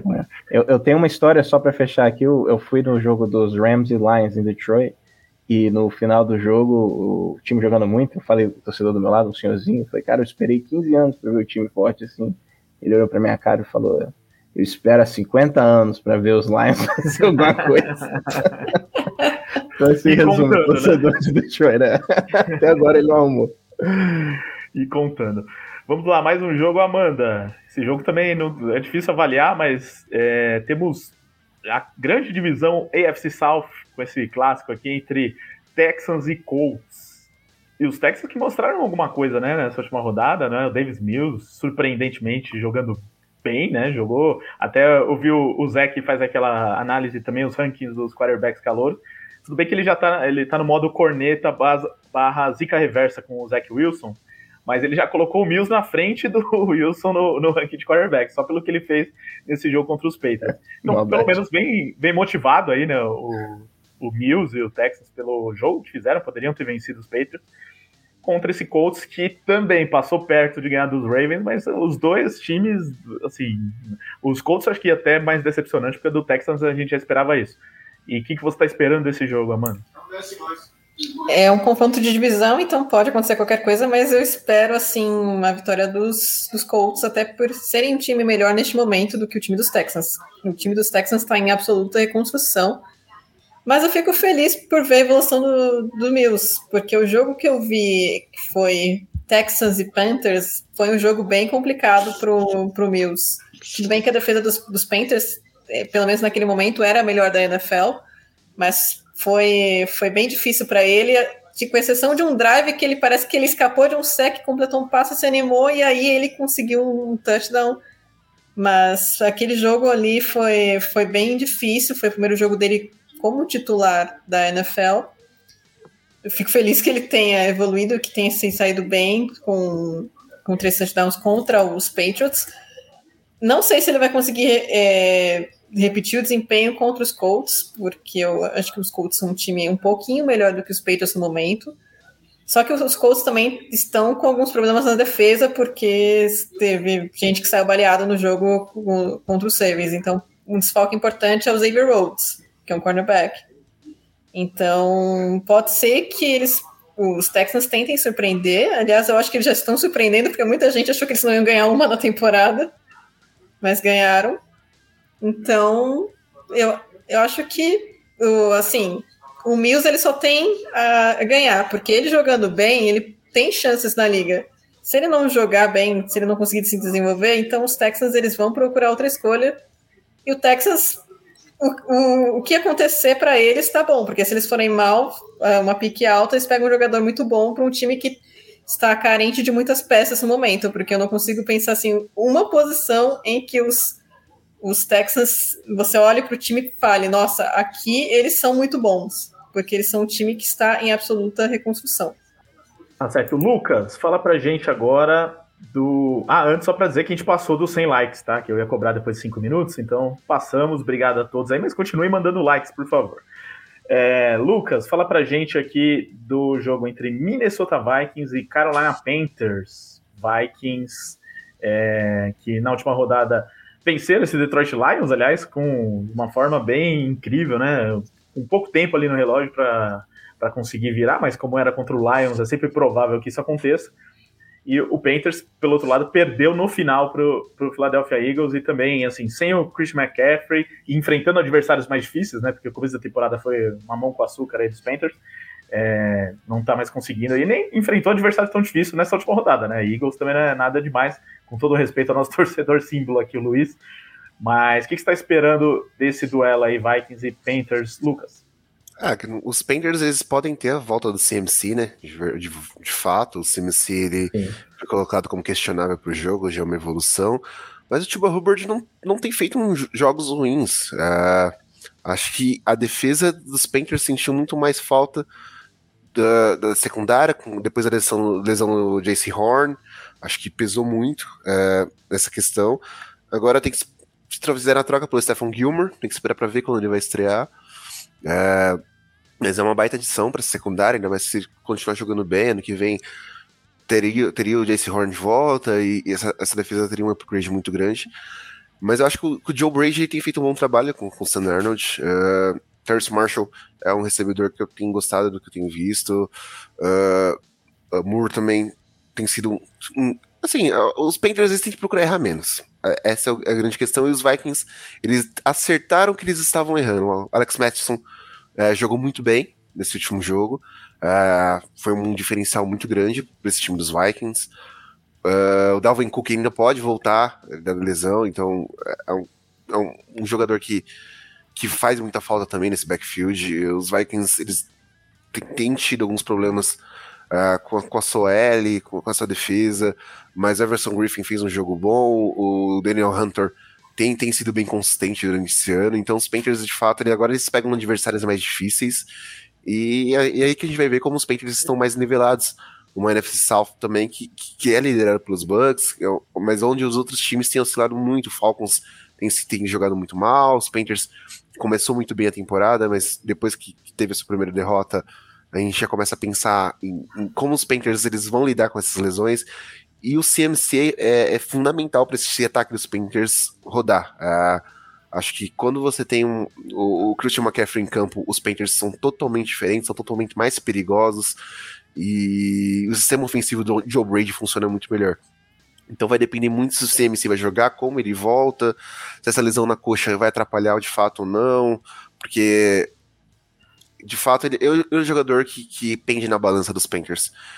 E os Vikings, sabendo que podem ter ele de volta, também tem que trabalhar essa defesa, trabalhar melhor esse miolo de linebackers que tem deixado a desejar um pouco em alguns jogos. E o ataque ele tem que saber produzir melhor, ainda mais com uma defesa baleada como nos Panthers na secundária. Muito bem, os Vikings que também estão jogando as últimas partidas sem o Dalvin Cook, né? Assim como o Panthers não tem o McCaffrey. Vamos ver se ele também volta para esse jogo, apesar que também, assim como nos Panthers, o reserva tá jogando à altura, né? O Mattison tá... Então, o Mattison tem jogado muito bem. Tá rendendo. Não é esse o problema dos Vikings nesse momento, apesar dele ser o principal jogador, sem dúvidas. Rafael Fraga, vamos ver se você gosta desse jogo, já que não gostou do outro. O Kansas City Chiefs visita o Washington Football Team, né? Falamos um pouco dos Chiefs aqui, mas acho que é um bom momento para a gente tentar falar também do que está acontecendo, né? Que muita coisa não está funcionando, muita gente surpresa com o que está acontecendo. E, por outro lado, o Washington, que também está sendo uma surpresa negativa, principalmente porque a defesa não está funcionando nesse começo de temporada, né? Tomou 33 pontos do Saints, do Jameis Winston, né? Tudo bem que interceptação, fez alguma coisinha assim, mas não está sendo um fator como foi na última temporada. Então, é uma chance aí para os Chiefs voltarem a vencer. Como que você está vendo esse jogo? Sim, ótima chance para os Chiefs voltarem a vencer, porque tem um adversário que ofensivamente está bem abaixo dos adversários recentes dos Chiefs, e defensivamente é um time que está decepcionando. A gente esperava uma defesa muito forte de Washington. Mais que um jogo para os Chiefs se acertarem, eu acho que é um jogo também para essa defesa de Washington voltar a trabalhar, porque o que está acontecendo com o Kansas City é bem simples. Eles não investiram na defesa, que era o ponto fraco do time, foi só piorando com os anos, e hoje está nesse ponto pífio que eles chegaram. Eles decidiram remontar a linha ofensiva inteira em um off-season, e isso é muito difícil de fazer.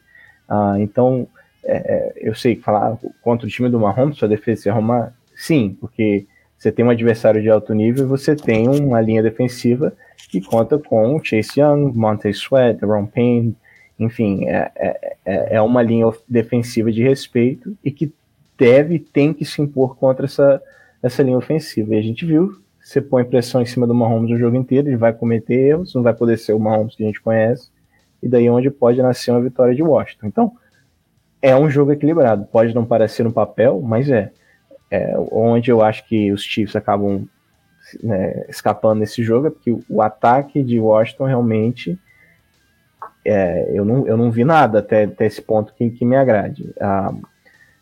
O Taylor Heinicke, não que o Fitzpatrick era um quarterback magnífico, mas é um cara que a gente pode esperar pelo menos aqueles passes longos, né? E o Heinicke, eu sei que é um dos queridinhos aí da NFL, porque o que ele fez nos playoffs, mas é longe de ser um quarterback de elite. Então, fica muito dependente do jogo terrestre. Gibson, McKissick talvez mais para os screen passes, mas talvez não seja um ataque, mesmo com a defesa horrível dos Chiefs, um ataque que vai se impor durante todo o jogo. Você vai ter que pontuar diante dos Chiefs, que mesmo com esses certos problemas ofensivos, os Chiefs eles vão pontuar. Então, por incrível que pareça, eu acho que é um jogo equilibrado, um jogo interessantíssimo para a gente acompanhar, que eu acho que vamos ter um bom jogo, mesmo com certas carências desses dois times, mas é um matchup de ataque contra defesa muito interessante de se ver. Tá certo, Chiefs que os próprios jogadores falaram, né, que queriam uma temporada 17-0 e já perderam 3, né, campanha negativa, então também estão morrendo pela boca, né, deviam ter esperado um pouquinho mais. Mas, Amanda, esse jogo aqui, como envolve os nossos dois outros comentaristas, eu vou deixar você falar primeiro, aí depois eles podem acrescentar depois, claro, né. Mas Los Angeles Rams e New York Giants. Os Giants, já é um time bem pior que o dos Rams, né? Vamos falar a verdade. Mas sem o Barkley, né? Acho que não vai jogar. Daniel Jones é dúvida. Kenny Golladay tá fora também. Já tinha um monte de desfalque, né? Fora esses daí, ó. O Lucas tá preocupado ali, com a cabeça inchada já. Moleza aqui pro Los Angeles Rams, mesmo jogando em Nova York, Amanda? Olha, acho que falar que moleza é um pouco complicado, porque a NFL é imprevisível, mas que é bem possível que os Rams ganhem, é bem possível. Ainda mais se o Stafford ele conseguir imprimir um bom ritmo ao ataque, principalmente com o Cooper Kupp e com o Robert Woods. E o ataque terrestre também está funcionando bem, eles estão sem o K-Makers fora da temporada, mas o Darrell Henderson também está jogando bem. E os Giants é um jogo difícil, porque você tá sem seu running back, que é o principal jogador da equipe, o quarterback, ele tá oscilando, mas ele vem jogando bem, só que ele é dúvida, e o seu principal recebedor, ou um dos seus principais recebedores, está machucado. Então é complicado, ainda mais porque a defesa dos Rams é muito boa. Tem o Aaron Donald, tem o Leonard Floyd, então é um matchup bem difícil nessas condições para os Giants. E aí, Fraga e Lucas? Pode ir, parceiro. Cara, falar sobre... Ó o desabafo. Não, eu tenho que deixar um pouco o lado do torcedor desabafo de lado curto, hein? E falar como analista. É difícil falar de desabafo curto, por isso que eu vou deixar um lado analista falar. Vai ser um jogo que os Rams eles têm que aproveitar essa questão das lesões dos Giants.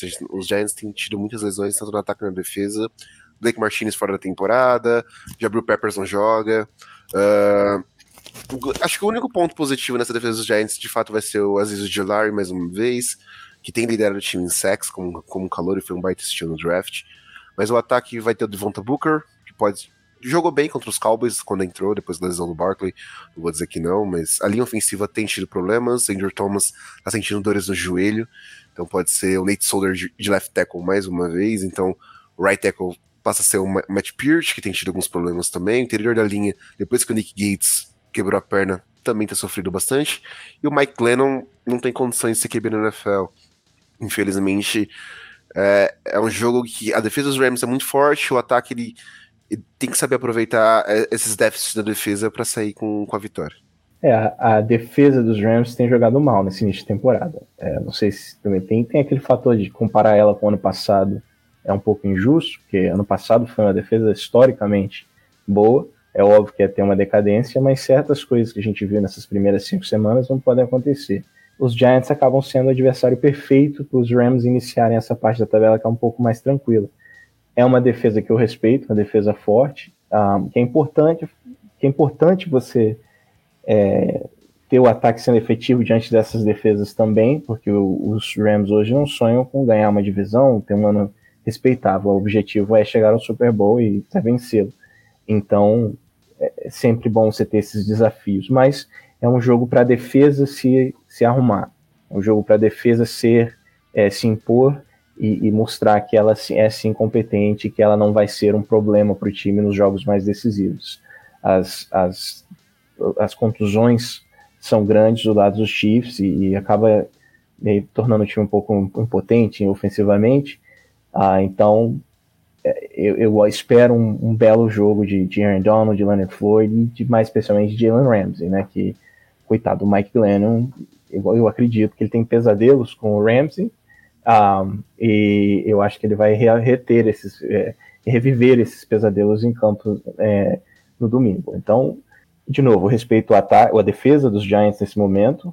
Os Giants vão ter que fazer um jogo muito sério, mas é aquela estatística que a gente falou dos Bills mais cedo. Nesses jogos é onde você vê se o time realmente é candidato para o Super Bowl, ele tem que se impor e vencer com tranquilidade. Então, os Giants precisam mostrar isso em campo no domingo e não ter um jogo que começa um pouco desligado e arruma uma forma de vencer. Isso aí não tem que ser a mentalidade para domingo. É entrar em campo ligado, mostrar que você é candidato e vencer o adversário que está desfalcado, já era mais frágil, mas com os desfalques vira uma obrigação. E pelo amor de Deus, eu não vou tomar um quarterback de Geno Smith na semana, um touchdown de Geno Smith na semana e Mike Glennon no outro. Fora que sem running back e os 3 principais receivers, né? Pois é.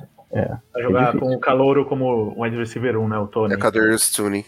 Que ele não joga, ele tá suspenso, que ele arrumou briga, né? Não, ainda não saiu a punição? Eu acho que ele não joga, não pode jogar. Ele só foi multado. Ele só foi multado, até onde eu vi. E no caso do John Ross também com o wide receiver 2, né? O John Ross até tá fazendo algumas boas jogadas aí, né? Mas deu um apagão nele nesse último jogo e...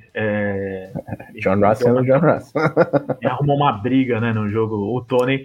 Mas Tony, ele não foi suspenso por enquanto, pelo que eu vi aqui. Superchat aqui do Rafael Fenalon. Mandem superchats. Nem o Glenn, nem o Jones. Ambos não têm condições. Posso falar sobre isso? Pode, caso, 30 segundos. Rapidinho. No caso do Daniel Jones em si, hoje o Jones tem fez 2 últimos bons jogos. Mas por que o Jones fez bons jogos? Porque o Jason Garrett parou de fazer jogadas que não poderiam ser feitas. O problema passa muito mais pelo coaching staff, hoje pelo Jason Garrett, pelo Joe Judge, do que pela qualidade de Daniel Jones.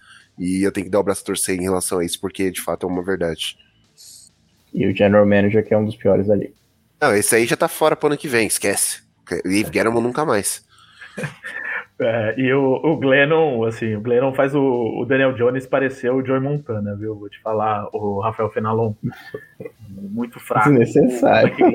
Não dá. Mike Glennon é uma coisa terrível. Eu lembro quando os Bears deram um super contrato pra ele lá no...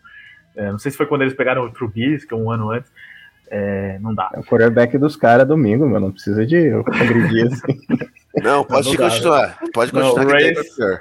O Reigns não pode tomar mais de 10 pontos desse ataque dos Giants, senão você pode ficar preocupado, Fraga.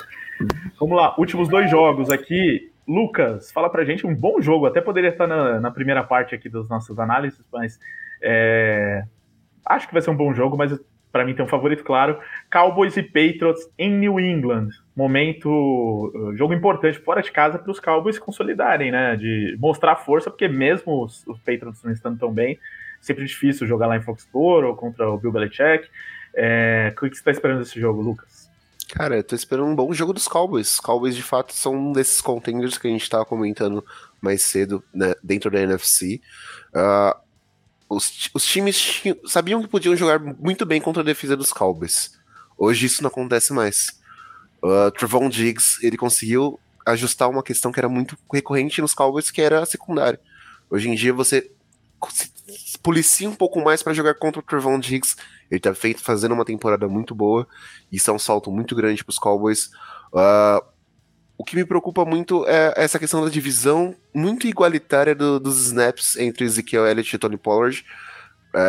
Não pela questão de que isso seja ruim para os Cowboys, não. Só mostra quanto o Zeke tem decaído um pouco nessa questão, enquanto o Pollard tem aproveitado muito o tempo dele em campo. Ainda mais com uma melhora muito grande da linha ofensiva dos Cowboys, que tinha sido uma incógnita muito grande no ano passado. Esse ano a linha conseguiu uma melhora muito grande, resolveu os problemas de lesão que teve no primeiro jogo, no segundo jogo, e tem sido constante. A volta do Dak tem sido extremamente saudável para esse ataque dos Cowboys, porque a Andy Dalton ano passado não conseguiu conduzir da forma que o Dak conseguia, por mais que não tenha o Michael Gallup ainda lesionado. Ainda tem o Sid Lamb com uma arma muito importante, o Amari Cooper, o Dalton Schultz aparece de vez em nunca ali naquele ataque também. E os Patriots, eles têm naquela questão o Mac Jones, ele consegue fazer bons jogos, mas os playmakers dos Patriots deixam a desejar um pouco, a linha ofensiva tem sofrido lesões, a defesa... a gente esperava um jogo muito melhor dos Patriots nesse último confronto baseado na defesa, não conseguiu estabelecer um bom ritmo. E os Cowboys, eles estão embalados, eu acredito que eles consigam fazer um jogo muito bom, mesmo em Foxborough, e eles consigam sair com a vitória. Eu só queria fazer uma observação. O problema do Zeke tem sempre sido o psicológico. O psicológico é que fez ele chegar fora de forma durante a temporada, parecendo levar a sério. Eu fico com a impressão de que essa competição, talvez com o Tony Pollard, esse equilíbrio com o Pollard, faz 2 coisas. A primeira é essa competição, que estimula talvez o Zeke a se esforçar mais, e na outra tira um pouco da pressão dele, ele não tem essa pressão psicológica de ser o cara. Porque o Zeke que eu vejo em 2021 é o melhor desde o Zeke no seu primeiro ano. Então, tá dando certo, e talvez a meta também não seja só poupar ele fisicamente, mas psicologicamente manter ele ligado no jogo. Não sei, tem dado certo. Eu já tinha desistido do Zeke, mas pelo que eu vi esse ano, talvez como um complementary back, jogando com ele assim, ele pode voltar a ser um dos principais armas da liga. Cowboys, pra mim, é forte favorito nesse jogo. Sim. E outra, o Zeke ele tá na melhor temporada fisicamente dele falando, assim. Eu nunca vi o Zeke tão bem preparado fisicamente. Explosivo, ágil.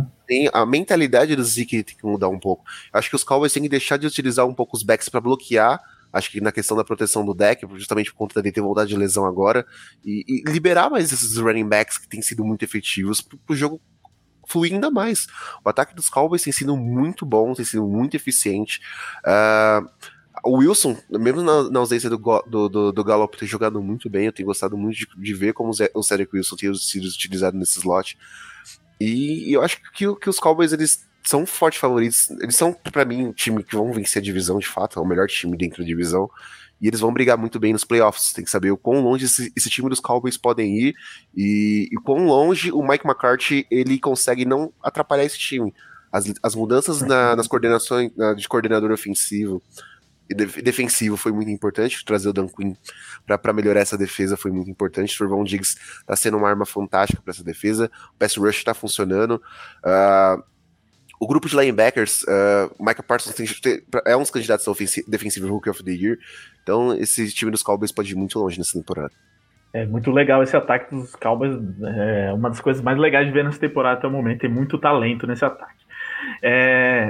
Amanda, eu vou passar para você o último jogo aqui, porque os seus colegas já falaram demais, então agora é sua vez de fechar.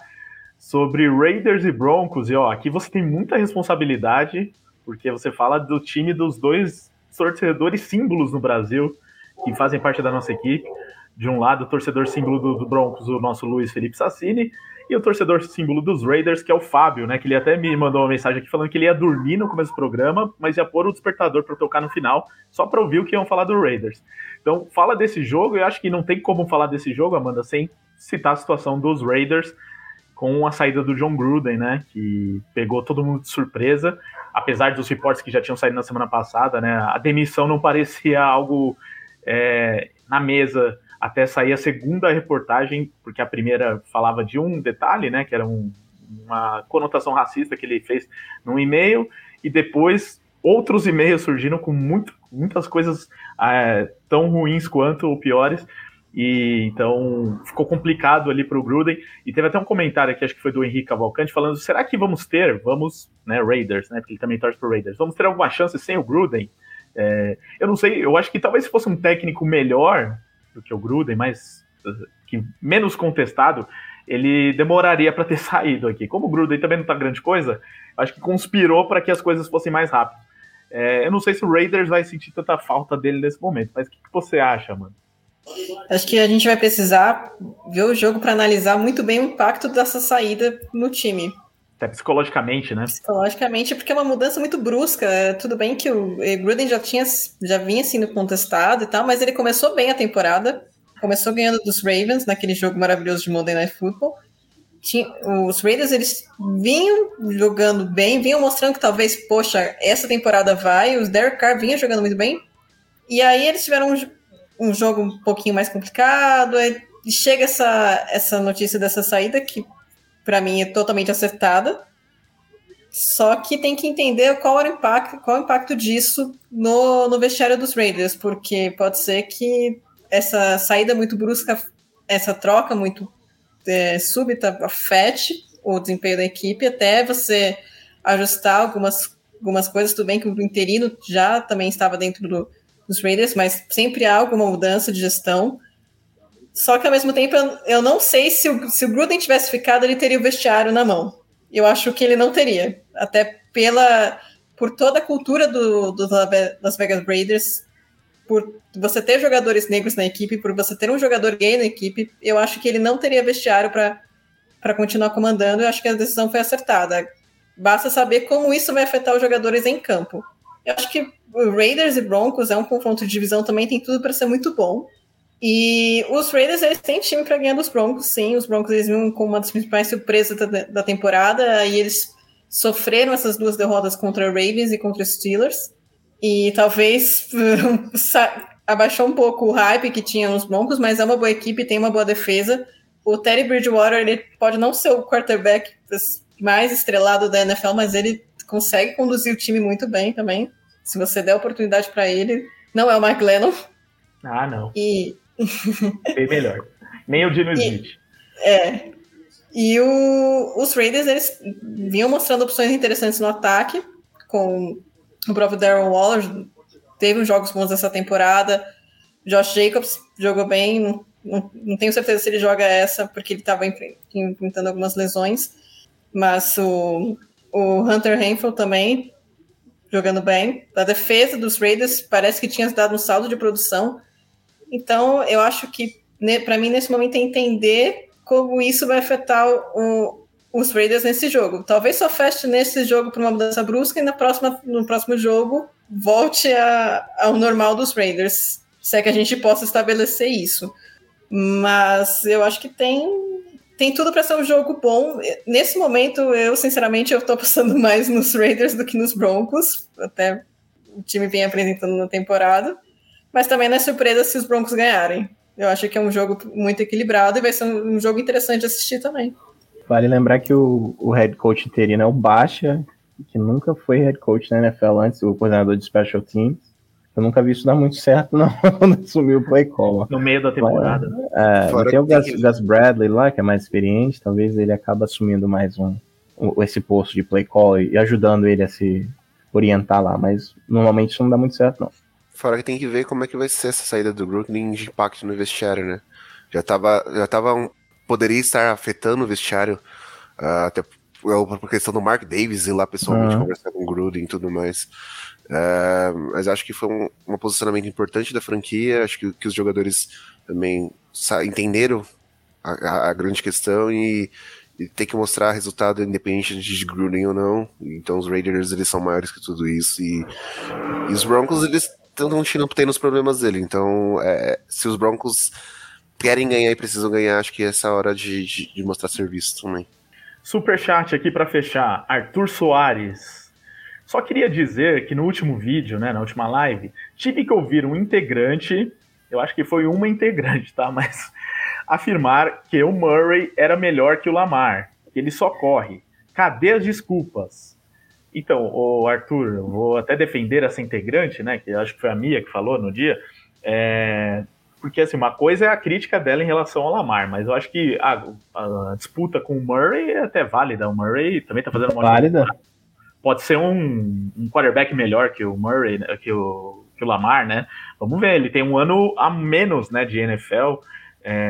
Vamos ver como ele se desenvolve aí, mas pode ser que brigue para ser MVP nessa temporada. Então acho que tem disputa, né? Na carreira os dois têm muito pela frente. O Murray, acho que é um pouco mais talentoso com o braço do que o Lamar, sim. E o Lamar é melhor correndo, mas também não é ruim passando, né? Tem todo esse detalhe, não sei se vocês concordam, mas tem debate aqui. Não tem debate para mim, 100%, tudo que você falou. Obrigado. Eu sou conversa, tem que falar. Não. Eu gosto mais de ver o Lamar jogar. O Colin Murray é excelente, mas o Lamar, ele tem sempre aquela animação, aquela energia. Aquele spice a mais. É mais divertido, talvez, ver o Lamar Jackson jogar do que qualquer outro quarterback na liga pela imprevisibilidade das jogadas dele. Mas o Michael Vick também era excelente se ver jogar. Não tô dizendo que o Lamar não seja ruim, pelo contrário, o Lamar é um excelente quarterback. Ótimo. Mas são quarterbacks distintos. Acho que quando se pauta quarterbacks na mesa, ceiling de cada quarterback também, acho que o Murray tem um ceiling maior. E eu, nesse momento, também prefiro o Lamar, e tem uma coisa que eu acho que pesa nesse debate, que é o... Tem aquilo da grupo de recebedores do outro lado. Não, isso também, com certeza. O Murray já chegou na NFL com um bom time assim, no ataque, e foi melhorando, né? Porque depois Hopkins, agora o Rondale Moore, que veio do draft, também está se mostrando um ótimo jogador. O AJ Green está jogando bem. Sim. Então tem mais armas que o Lamar, com certeza. O Lamar já foi MVP também da liga, então são muitas coisas. Tem um ano mais de experiência. Você tem que discutir muito mais pra frente. Hoje em dia a gente vai muito da preferência de cada um e como cada time joga. E fisicamente, o que eu ia falar do Lamar é que fisicamente ele tem um porte mais de quarterback, é maior e tal. Então o Murray sempre tem aquela dúvida, você vê ele jogando assim, ele é meio baixinho, às vezes ele vai fazer o passe e bate na mão do jogador da linha defensiva só porque ele é maior que o Murray, ele não vê muito fundo do campo, mas temos outros exemplos, como o Russell Wilson, de quarterbacks menores que conseguem jogar bem. Como é que chama o marciano do Bugs Bunny aí no Brasil? É Marciano. Acho que é Marciano mesmo. É o Kyler Murray ali. Só ver o capacete balançando. Mas Arthur, obrigado aí pelo superchat. E vamos chegando ao fim aqui do livecast, começando os destaques finais e encerramentos. Amanda, algo a acrescentar? E obrigado pela participação pela primeira vez aqui com a gente no livecast.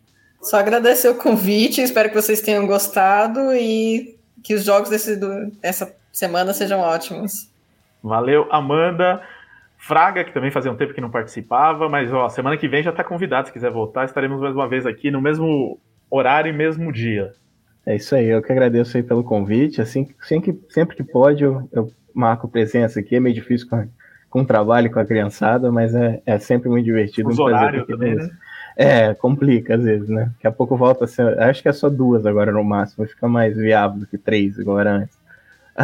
Mas isso aí, infelizmente tem uma vítima aqui para me falar que espero que comemore uma bela vitória no final de semana, mas isso aí, vamos aí aproveitar esse esporte que a gente gosta tanto, a temporada tem sido ótima até o momento. Espero menos coisas feias, igual aconteceu com o Gruden essa semana, né? O que foi descoberto do Gruden, porque a gente gosta tanto dessa liga, desse jogo, mas acontecem umas coisas com os integrantes que às vezes fica meio difícil de apoiar. Mas dentro de campo é importante a gente separar disso tudo e aproveitar, porque é um esporte divertidíssimo e Eu sempre gosto de conversar sobre futebol americano com essa galera que entende tanto como vocês. Prazer. Valeu, Fraga. E Lucas, vai dar uma última pistolada com os Giants ou já tá bom por hoje? Não precisa. Acho que eu espero um bom jogo, espero que o Fraga consiga sair bom jogo feliz. Pros Rams, né? Porque assim, a temporada dos Giants praticamente acabou, a gente tem que começar a pensar em tudo que vem pela frente. E o barato da NFL é isso também. Às vezes seu time não tá tão bem e você já começa a planejar.